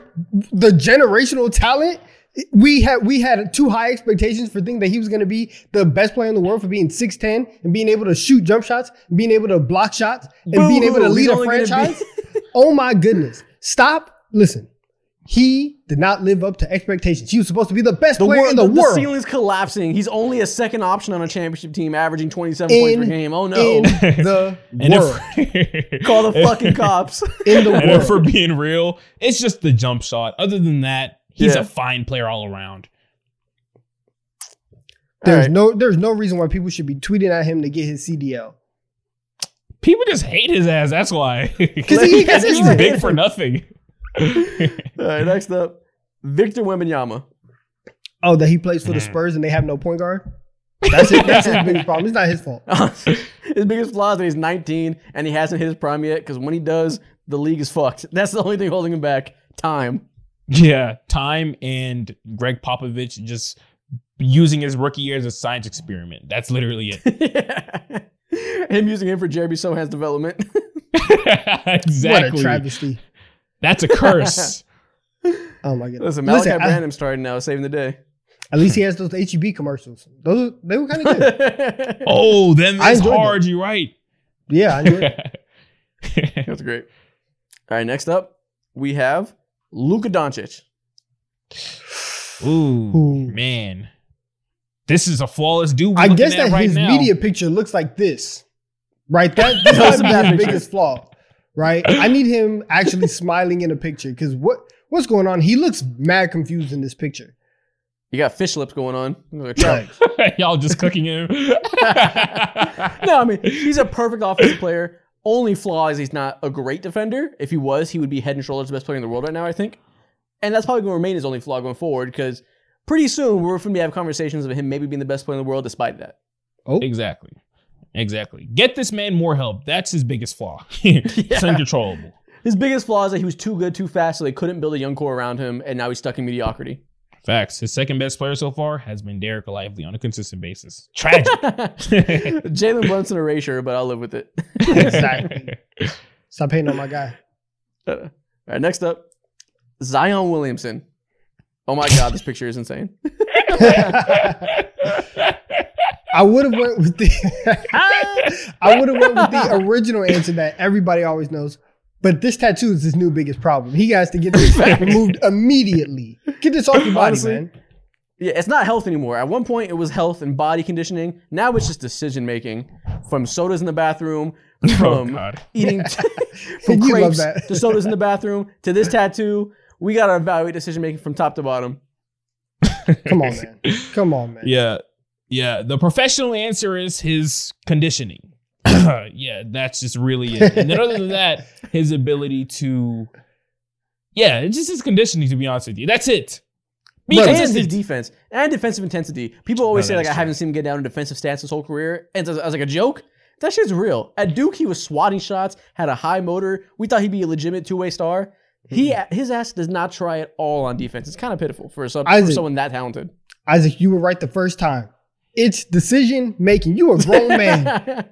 Why do you have this tattoo? Come on. You can't get past it. I can't. Decision making overall. Smarten up. That's crazy. That's the end of that. Next thing we're going to do, let's glaze LeBron a little bit. Oh my God. We're going to do our tier list for the day. Oh, I forgot. We changed it. It's no longer about LeBron. Sorry. My bad, y'all. The glazing's waiting. I'm sorry. It's in my DNA. I can't help it but talk about LeBron. We're going to do a tier list, and this is actually going to be different versions of the Boston Celtics we're putting into a tier list. Okay. We did this a few weeks ago. Yeah. Now we're moving to the other legendary team, and we're going to go team by team over the decades and put them in a tier list. Love it. Whew. Simple and plain. So let me set up my chair. Boston Celtics tier list. First up, the 2008 Celtics. They won a championship. They won a championship. Yeah. So you would want to put them in S. But these are the most annoying people on the planet when it comes to this championship. So we're not going to give them that respect. We're going to put them in A, and that is going to be that. They talk about this at every point they can. Like they were a dynasty. You got one ring. A. Bro. If you asked me in 2009, easy S tier. The decade after that, where they made themselves the most unlikable championship team of all time, down to A. Exactly. Bro, if you only win run, and that's your only real chance at it, I'll be bragging about it for the next 80 years. They need to be S. No. I can't give you that. Okay. I can't give you that. That's funny as fuck. All right, next up, 2021 when they made the finals. All right, you didn't win a chip, so you can't be A. But you were really good. So I guess close B. They made it and not won it. So exactly. Yeah, we got to go B. 2 wins away from an NBA championship. So that's close. As close as you can get. Who'd they play in the finals again that year? Mr. Night. Oh, yeah. Damn, that stings. Fuck. You just got Steph Curry. Yeah. Next up, 1986. Listen, this peak of Larry Bird. This is an easy S tier. This is one of those teams that is in the conversation for like greatest teams of all time. When you talk about beautiful basketball, ball movement, people at their peak, this 1986 team, this is it. This Dirty is multiple Hall of Famers peak of their primes, top 5 player peak of his prime. You can't get much better than this. Dirty Dan Larry Bird, man. And around this time, we heard some of the craziest trash talking stories. This is S tier. This man was spit and dip at halftime, dropping 45 on your favorites. It's crazy. Facts. Doing it with his left hand. Just with his jeans on. Just because. Him and his Wrangler jeans were unstoppable. Next up, 2018, when they had Kyrie playing well. Oh, man, this is like a D. This team crashed and burned in the worst way. Yeah, literally 20 seconds into their season, Gordon Hayward snapped his ankle, bro, on a lob attempt. Oh, not a lob. It wasn't a block attempt. It was some attempt, but it was terrible. No, it was a lob attempt. It was a lob attempt. They thought he was LeBron. That was crazy. Yeah, man. Listen, vibes on this team were at an all-time low. It seemed like nobody liked each other. Nobody knew their role. And even though that they got to the conference finals in 2018, Kyrie wasn't there. And then everything got better because the vibes were better. So up and down team, got to put Ed D. Yeah. Damn. The best thing that come from this was it was very clear from the jump that Jason Tatum was a star. That's the moral of the story for this season. Dunking on LeBron at 19. The birth of Jason Tatum. Yeah, exactly. Agreed. He was so great. He stayed 19 for like 5 years. Peter Pan. The ageless wonder. Some say he's 19 to this day. Next up, this year, 2023, championship favorites. Where are we putting them?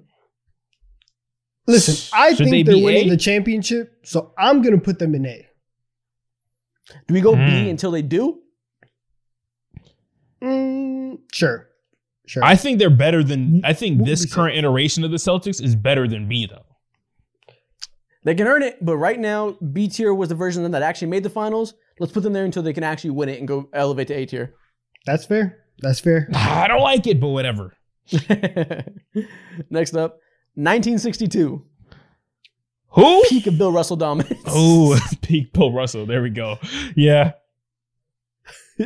Yeah. Yeah. Go ahead, throw that in C tier. No, this needs to be S. This needs to be S, really, bro. No, we can't be like Udonis Haslem. We can't be shitting on Bill Russell. S tier, just so we don't get yelled at by the Boston fans. Facts. Well, he had to go through back in them days. Boy, oh boy. I forgot he about needs that. to be S. Listen, we said it before, early TikTok. He beat the Lakers and racism. Yeah. Double chip, S tier. That is true. My bad. My bad, Bill. Last but not least, 2016 when Isaiah Thomas was eating. Listen, if you ask Off of Isaiah pure- Thomas, this is S tier, right? This is the greatest team of all time. Probably a C tier. You didn't make the finals, lost in conference finals, or lost in conference finals, all that. Very good team. Off of pure nostalgia, this should be an A tier. Dude's sister passed away mid-playoff performance or mid-playoffs, and he went ahead and dropped 50 the next day. It needs to be A, but realistically speaking, they're clearly way better than S, A, B. I would say probably D too because they're just that stacked. D. But I want to put them in C. I mean, I'll put him. The 2018 team was better, but nostalgia, Isaiah Thomas is much cooler than the 2018 team. Let's go C. Yeah, Thank you. Exactly. No, Yeah, my dad. Respect proud. real hoopers, 5'8" man. Kings are here. and this is our tier list, our Boston Celtics tier list. I like it. Once To be again, honest, this guys, is not that bad we at all. never miss. We never miss on the tier list. It really shocks me to this day. Like, I think we like try to mess up sometimes, and it just never happens. Screw that. I think we mess up all the time. But this is past. In my opinion. I'm almost You never guys with the take tier list. It's funny. All right, man. Next video we're going to do, which one should we do next? Let's do some deal or no deal.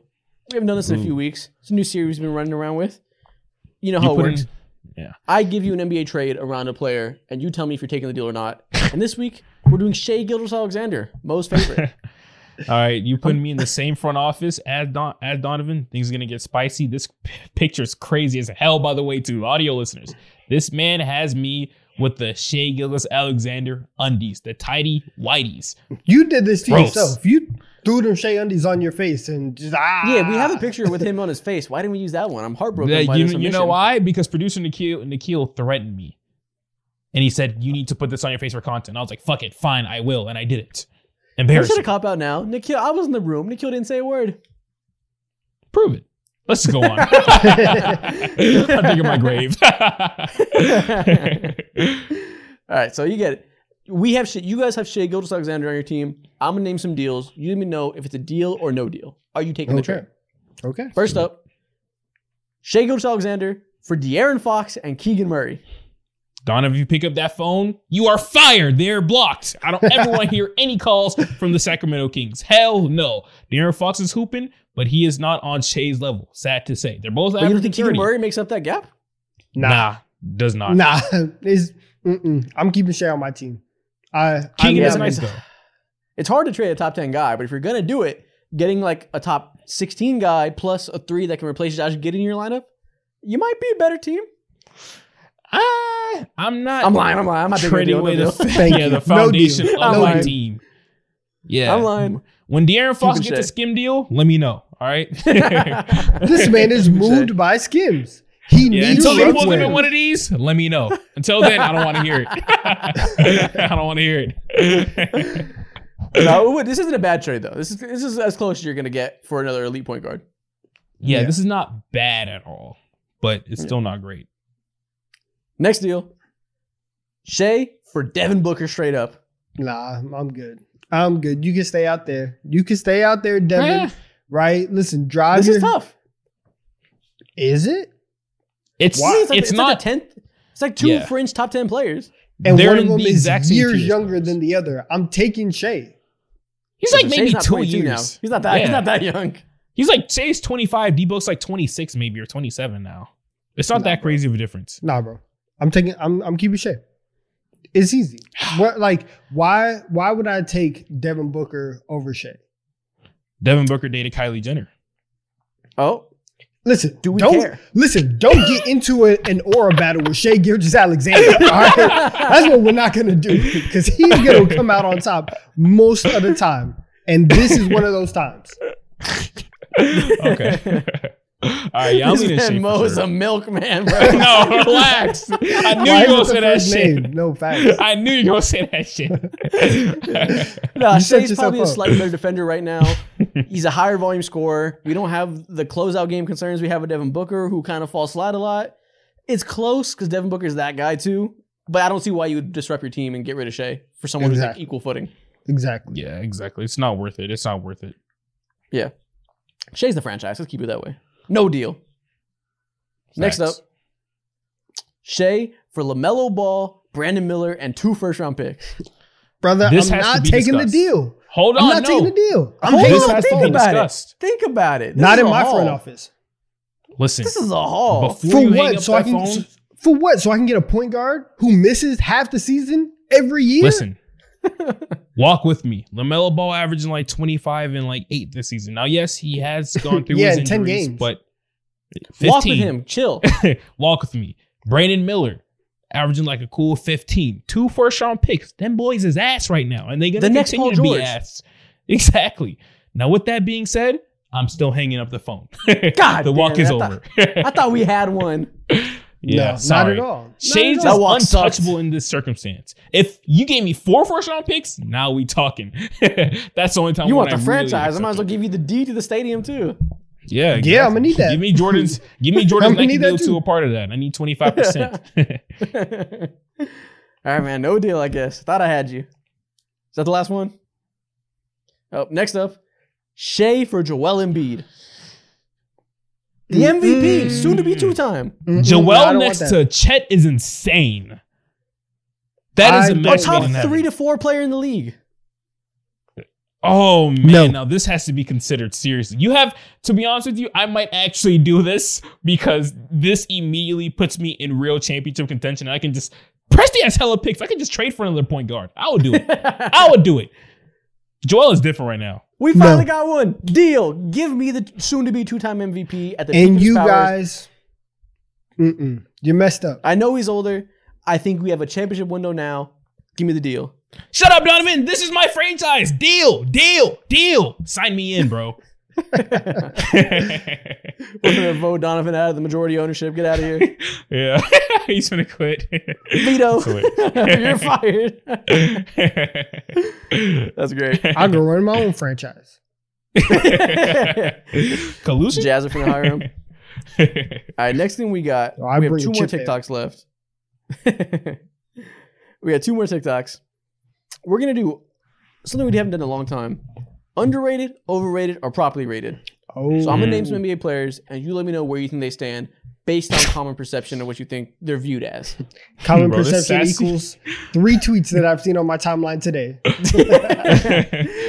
And this picture of Dylan Brooks is crazy. It's sassy as hell. He's like, well, what the fuck is this? He's swinging his What hips the in this hell? picture, bro. I know. This is Now sassy. you nailed that. know what I mean? You nailed that. Hey, y'all clip that. Y'all clip that. Let's clip that. Live tweeted at me. Y'all tweet that at me, please. Bro. Y'all All right, see. so you get it. Underrated, overrated, or properly rated. First up, Jason Tatum. I kind of think that Jason Tatum is a little bit underrated right now. Right? Underrated, okay. We talked about him in our rankings episode last week, and everyone's just kind of bored. They're like, listen, Jason Tatum, he's gonna come out here, get 28 points, play good defense, right? Be the center of an offense? Nah, ho-hum. I think we should I think we should give Jason Tatum a little bit more love. I think he's properly rated. No one ever is ever going to say he's a top 5 player. Everyone at the same time understands that he's top 10. He's properly rated. Yeah, he's firmly a top 10 guy that isn't in the upper echelon of MVP contenders every year, but he's right outside of that, pushing into that. Any year now, he can win a championship and earn his way into that. But right now, I think he's properly rated. Yeah, I hate. I know y'all hate. I know y'all hate. Fuck the Celtics. There's the hate. De'Aaron Fox. Ooh. I might. It's a tricky one because he's definitely highly rated right now. He's rising, but I don't think that consensus has come around on De'Aaron enough. So I'm going to say you're right. You also rated him 22nd in your top 30 list, so you might be the reason he's underrated. You are. Shameful, man. Shame. Shame. That's probably out of sync. Facts. Sound like a catastrophe. Stop hating, man. Stop hating. I think De'Aaron Fox has been like probably a top 15 player this year. He's really making that leap and can be like in Ja Morant conversations pretty soon, or if not now. I'm going a little bit underrated. Yeah, that 3-point shot has taken him to another level. That's rare air that he belongs to be in. He's definitely underrated. Facts. Next up, Jaren Jackson Jr. I think he's properly rated, right? I think he's okay. What are you gonna say? Underrated? I kind of want to say underrated because of the summer that he had. It was a bad summer. It was a bad summer. That man is the reigning DPOY. So do you think he's a top 5 defensive player in the league? He should be, yeah. He's not. Off the top of my head, I don't know. He's not. Probably not. This man is overrated. Whoa, he's not a top 5 defensive player. There in the we league. go. Wow. Let's start these conversations up. Gobert, Giannis, AD immediately. Joel Embiid's a better defender, I think. Facts. Like he's just one spot left. Is Jaren there? Is there nobody else better? Is he better defender than Draymond? Is he better than Bam? Draymond. Yeah. Is he better compared to Draymond this season? Yeah. I'd rather take Jaren defense than Draymond for sure. I mean, Draymond's like liable to like. Exactly. That's the issue. You need insurance when you play against Draymond Green. I don't need no insurance when I'm going against Jaren. No, I think he's slightly overrated, but he can still get better. But as a DPOY, I don't think he's a top 5 defender. The Grizzlies have a top 7 defense, and it's mostly because of this man right here. So I can't lean overrated. We're all split. That's crazy. Nah, man. I'm just finding a reason to say overrated because I haven't said it yet. Oh, you know what? Isaac, who cares? I'm with you. He's overrated. Let's go. Hey. I'm outvoted. Let's get it out. Next up, Cade Cunningham. Oh, poor Cade. No. He's properly rated. Man. Everyone knows he's in jail. He's in hell. Alcatraz. He's in Detroit. We just feel bad for him. He's in the mud. I guess he's properly rated, yeah. A lot of people are starting to say, yeah. A lot of people are saying he's overrated, though, because he isn't able to help carry him over. If you say Cade Cunningham's overrated because he can't win with the worst team in the league, you're stupid as fuck. I can't lie. I think before yesterday's game against the Nets, a lot of people would have said overrated. And then they saw him drop 40 and still lose, and they're like, all right, he's fine. Like, it's not his fault. Gotta give it to him. Now, put him on a competent team. We're going to see somebody that actually looks like a future all-star. Facts. Exactly. Underrated. Underrated for sure. Joel Embiid. I'm going to say underrated, bruh. I got to say it outright. Before Donovan gets going, motherfuckers like you are why he's underrated. He is a top 3 player in the league. He is going to be a back-to-back MVP. Top 3 powers. Top 3 player in the league. People like to say he's overrated because he gets hurt in the playoffs and everything. I understand. It's been disappointing. He gets way too much hate than he deserves. I'm sick of hearing shit about fouls and the discourse around that. Shut up. It's such an annoying discourse. We get it. You don't like watching it. It's still points. It matters. It's a skill. And it's a skill that a lot of players don't have. He definitely is underrated. Yeah, exactly. He's definitely underrated, bro. Averaging 34, 35 points per game. He's having a much better season after an incredible MVP performance and last 6 season. assists. He's actually being an offensive hub. This man deserves more credit than he's gotten. And he's probably going to be on the all-defensive team. He's definitely underrated. Y'all done? Oh, my God. Y'all done? He said that as if like a supervillain. He's looming. Yeah. Listen, this man is overrated. All right? This man is overrated. From guys like you who don't care. Listen. First of all, he's not top 3 at all. He's not better than Jokic, not better than Giannis, not better than Steph, not better than Luka, right? You can argue top 5 if you want. He's not top 4. I'm not giving him that. That's 1. 2, you act like it's not a superstar's job to just be regular, right? Can you be competent come April, right? And he can't do it. That's part of your job. Everybody has a role. Derek White has to play a role. Duncan Robinson has to knock down threes. Everybody has to play your role. You want to be that good? You want to be a superstar? Be decent in the playoffs. And Joel Embiid, up until this point, has fallen off year after year after year. I don't want to hear it, okay? He's overrated. He's not top 3. Oh, don't give me that. No, I can't lie. Don't give me that. Luka might be better than him. I might be lying. Don't give me that. Don't give me top 3. He might be top 4. I don't know. With that being said, we're talking about this season, and I have to sadly disagree with you, Donovan. Yeah, I get what you're saying. You're making valid points, but I don't care. Underrated. Underrated it is. I don't believe that. Nah, he's probably 4. Luka probably deserves to be better than them. I don't know. This man just said Luka might be the best player in the league, and I was I like, know. Maybe he's not Embiid. Like, look, Embiid might be the best player in the league at this rate. Just like him, all it takes is one playoff push, and we're gonna have crazy conversations. Go ahead and do it. You haven't done it. Neither is Luka. Next up, DeJounte Murray. Oh man, depends who you ask, but I think properly rated. I think he's fine, right? He's not somebody that you want to build your franchise around. And the Hawks clearly see him as like, hey, maybe we can get him out of here. So they're fine. They're okay off DeJounte Murray. To Landry Fields, extremely overrated. To everybody in the Hawks front office, giving up, but actually 4 first-round picks, overrated as hell. But to the overrated common person, fuck, bro. He was supposed to come in to be a lockdown defender, fixing their defense next to Trae Young, going to be the secondary ball handler to help their offense. It's been nothing but failure since he's gotten there. Not all his fault, but he hasn't helped at all to elevate them in really any way. His defense this year has straight up been bad, incredibly inconsistent. I don't know how he couldn't be overrated. You just hate this man. Can't be. He's not incredibly overrated. You act like his numbers are poo-poo platter. He's not poo-poo platter. He's shooting. There's no impact. Putting up 20. I guess you're right. It's not his fault. Like they paired him with another point guard. That was a stupid fucking decision. Exactly. But he hasn't brought the team what he was supposed to. Bro, this is just mid on mid. And when you do that, you get a catastrophe in front of you. Put him on a team like the Lakers. Hey, man, you're going to be talking. You're going to be dancing. Get out of my face. What the hell? All right, last one. Anthony Edwards. Properly rated for now, probably. Maybe a little overrated. Maybe a little bit overrated. Maybe I can see that. People really love him. Yeah. Yeah, he's cool, right? He's a cool personality, but like when you talk about the elite scorers, he hasn't gotten there yet. Like he's not scoring like Devin Booker, he's not scoring like Shea, right? He's not even really scoring like Jason Tatum. So I think there's still another leap that he has to take scoring the basketball. People were definitely ready to crown him a top 10 player because they just like want him to date their daughter or something. But he is making the leap to a top 15 to 20 player. So I can see probably rated, but maybe a little bit overrated for that reason. Yeah. Yeah, I agree. I think this season, though, he can probably get to that level, but time will only tell. For sure. One more playoff push, and that quickly flips to being properly rated. Facts. And that's the end of that segment. We have, one more video left before we get out of here.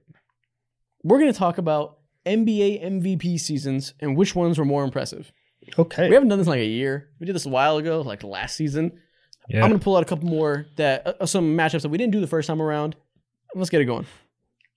Real simple and plain. 2 MVP seasons. You let me know which one's better. Let's roll. First off, 2022 Nikola Jokic versus 2020 Giannis. Did 2020 Giannis win Defensive Player this year too? I think he did. Yes. That's different. Jokic did a lot with no help, but Giannis was DPOI at the same time.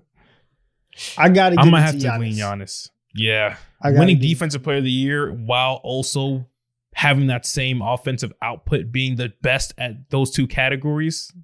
That's a rare, bro. That's hard to do. It's just different. Even if you think Jokic was a slightly more better, even if you think damn, I can't talk. I'm like, never mind. Even if you think Jokic was a better player this season, just the simple fact of having both trophies at once is so hard to do. You got to give it to Giannis. Yeah, the last time that we saw someone win MVP and defensive player of the year was MJ. That's crazy. These are the conversations that season of Giannis was in. Crazy peak. Yeah. Just different. Next up, 2006 Steve Nash or 2023 Joel Embiid. Two fraudulent MVPs against each other. I see what you did here. Steve Nash MVP just pissed me off. I don't know why. It just does. It just irritates me. You don't deserve that shit. Listen, I would give it to Steve Nash over Joel Embiid because, as we've said many times before, Joel Embiid's MVP push, while he did have a great season, it was based off some race relations, off of bad intention talking points. I got to give it to Steve Nash. No, yeah. Steve Nash at least was the centerpiece of one of the best teams in the league and really had like the best player and the best team argument for him in the West.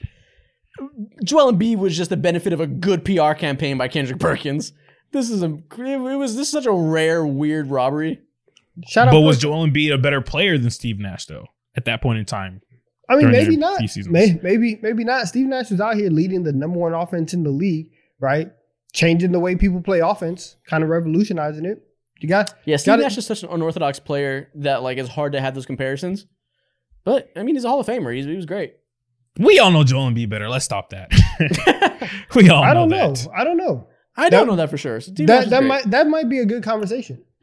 If you don't know for sure, I'll tell you. Nash it's for sure. Confident about Joel. Facts. There you go. I'm going Steve Nash just because I'm not over the fact that Jokic got robbed. Okay. Still pissed.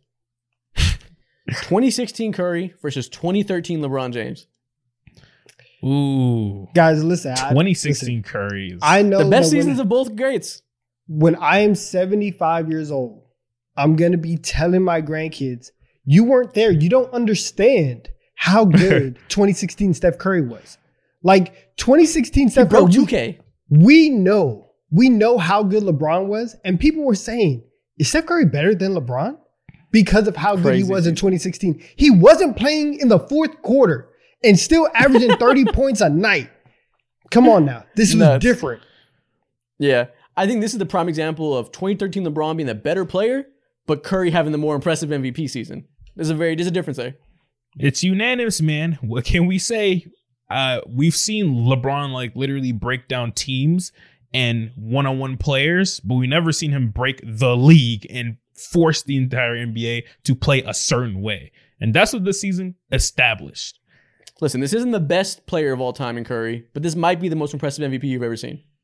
Facts. It's not crazy to say. It's in those conversations. Yeah, no, I think it is. It is the conversation. Yep. Unanimous, right? How many unanimous has there been? Is it only him? It's never been anymore. Yeah, it's only him. The only unanimous. That's hard to top. The second, LeBron was close to it, but a few people fucking obviously hate LeBron, so he wasn't that. Robbery. Don't get me started. All right, last one. 2001 Allen Iverson or 2017 Russell Westbrook?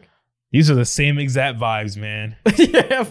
The feel-good stories, doing a lot with a little. Who are we picking? We got to give it to the man who was playing with Pepe Sanchez. I got to give it to Allen Iverson. No. Got to give it to him. You talk about playing with Pepe Sanchez. This man, Russell Westbrook, was playing with Andre Roberson. He played with Kyle Singler. Do you even know who that is? Oh, I forgot about Kyle Singler. You want to talk about a mid-off. Give me Pepe Sanchez versus Andre Roberson 1v1. We're going to break backboards.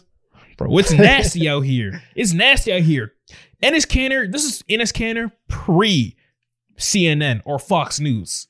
Gross, bro. Oh, prime Enes Kanter? Prime Enes Freedom? Oh, I'm going with fucking Allen Iverson. I just buried my case with that. You lost me there. Allen Iverson, you're the GOAT. You win. Simple fact, I don't have to vote for Enes Kanter in any way. Nah, man, but you didn't see Russell Westbrook go ahead and decimate the Denver Nuggets playoff hopes with a game winner at the end of the season. That was during his MVP season. That's top tier. Fam, white kids were pulling up to the arena in fake braids and shooting sleeves to try to be like Allen Iverson. But that's aura, though. That's not basketball. Who cares? Think I'm going to discount aura? Who cares? You lost me, Allen Iverson. You win. It's Allen Iverson. Come on, Russ. They don't know ball, man. It's just a damn shame. Shout out Russ. Ladies and gentlemen, this is the end of the show. What a generational episode. People comment episode. they're still here, Mo. What should these boys comment? Should they comment? Where my Shondies at? Hey, next merch drop leaked. Here they are, right here. Comment not the Shea undies. Usually not the Shea undies in the comment. Let's get mad sassy today. $5.99 spring. They're gonna be available to everyone worldwide. We'll see y'all later, man. Like and subscribe. Follow us on all socials. We'll see you in a week. Or tune in Monday for the live stream. We'll see you in a few days. Thanks.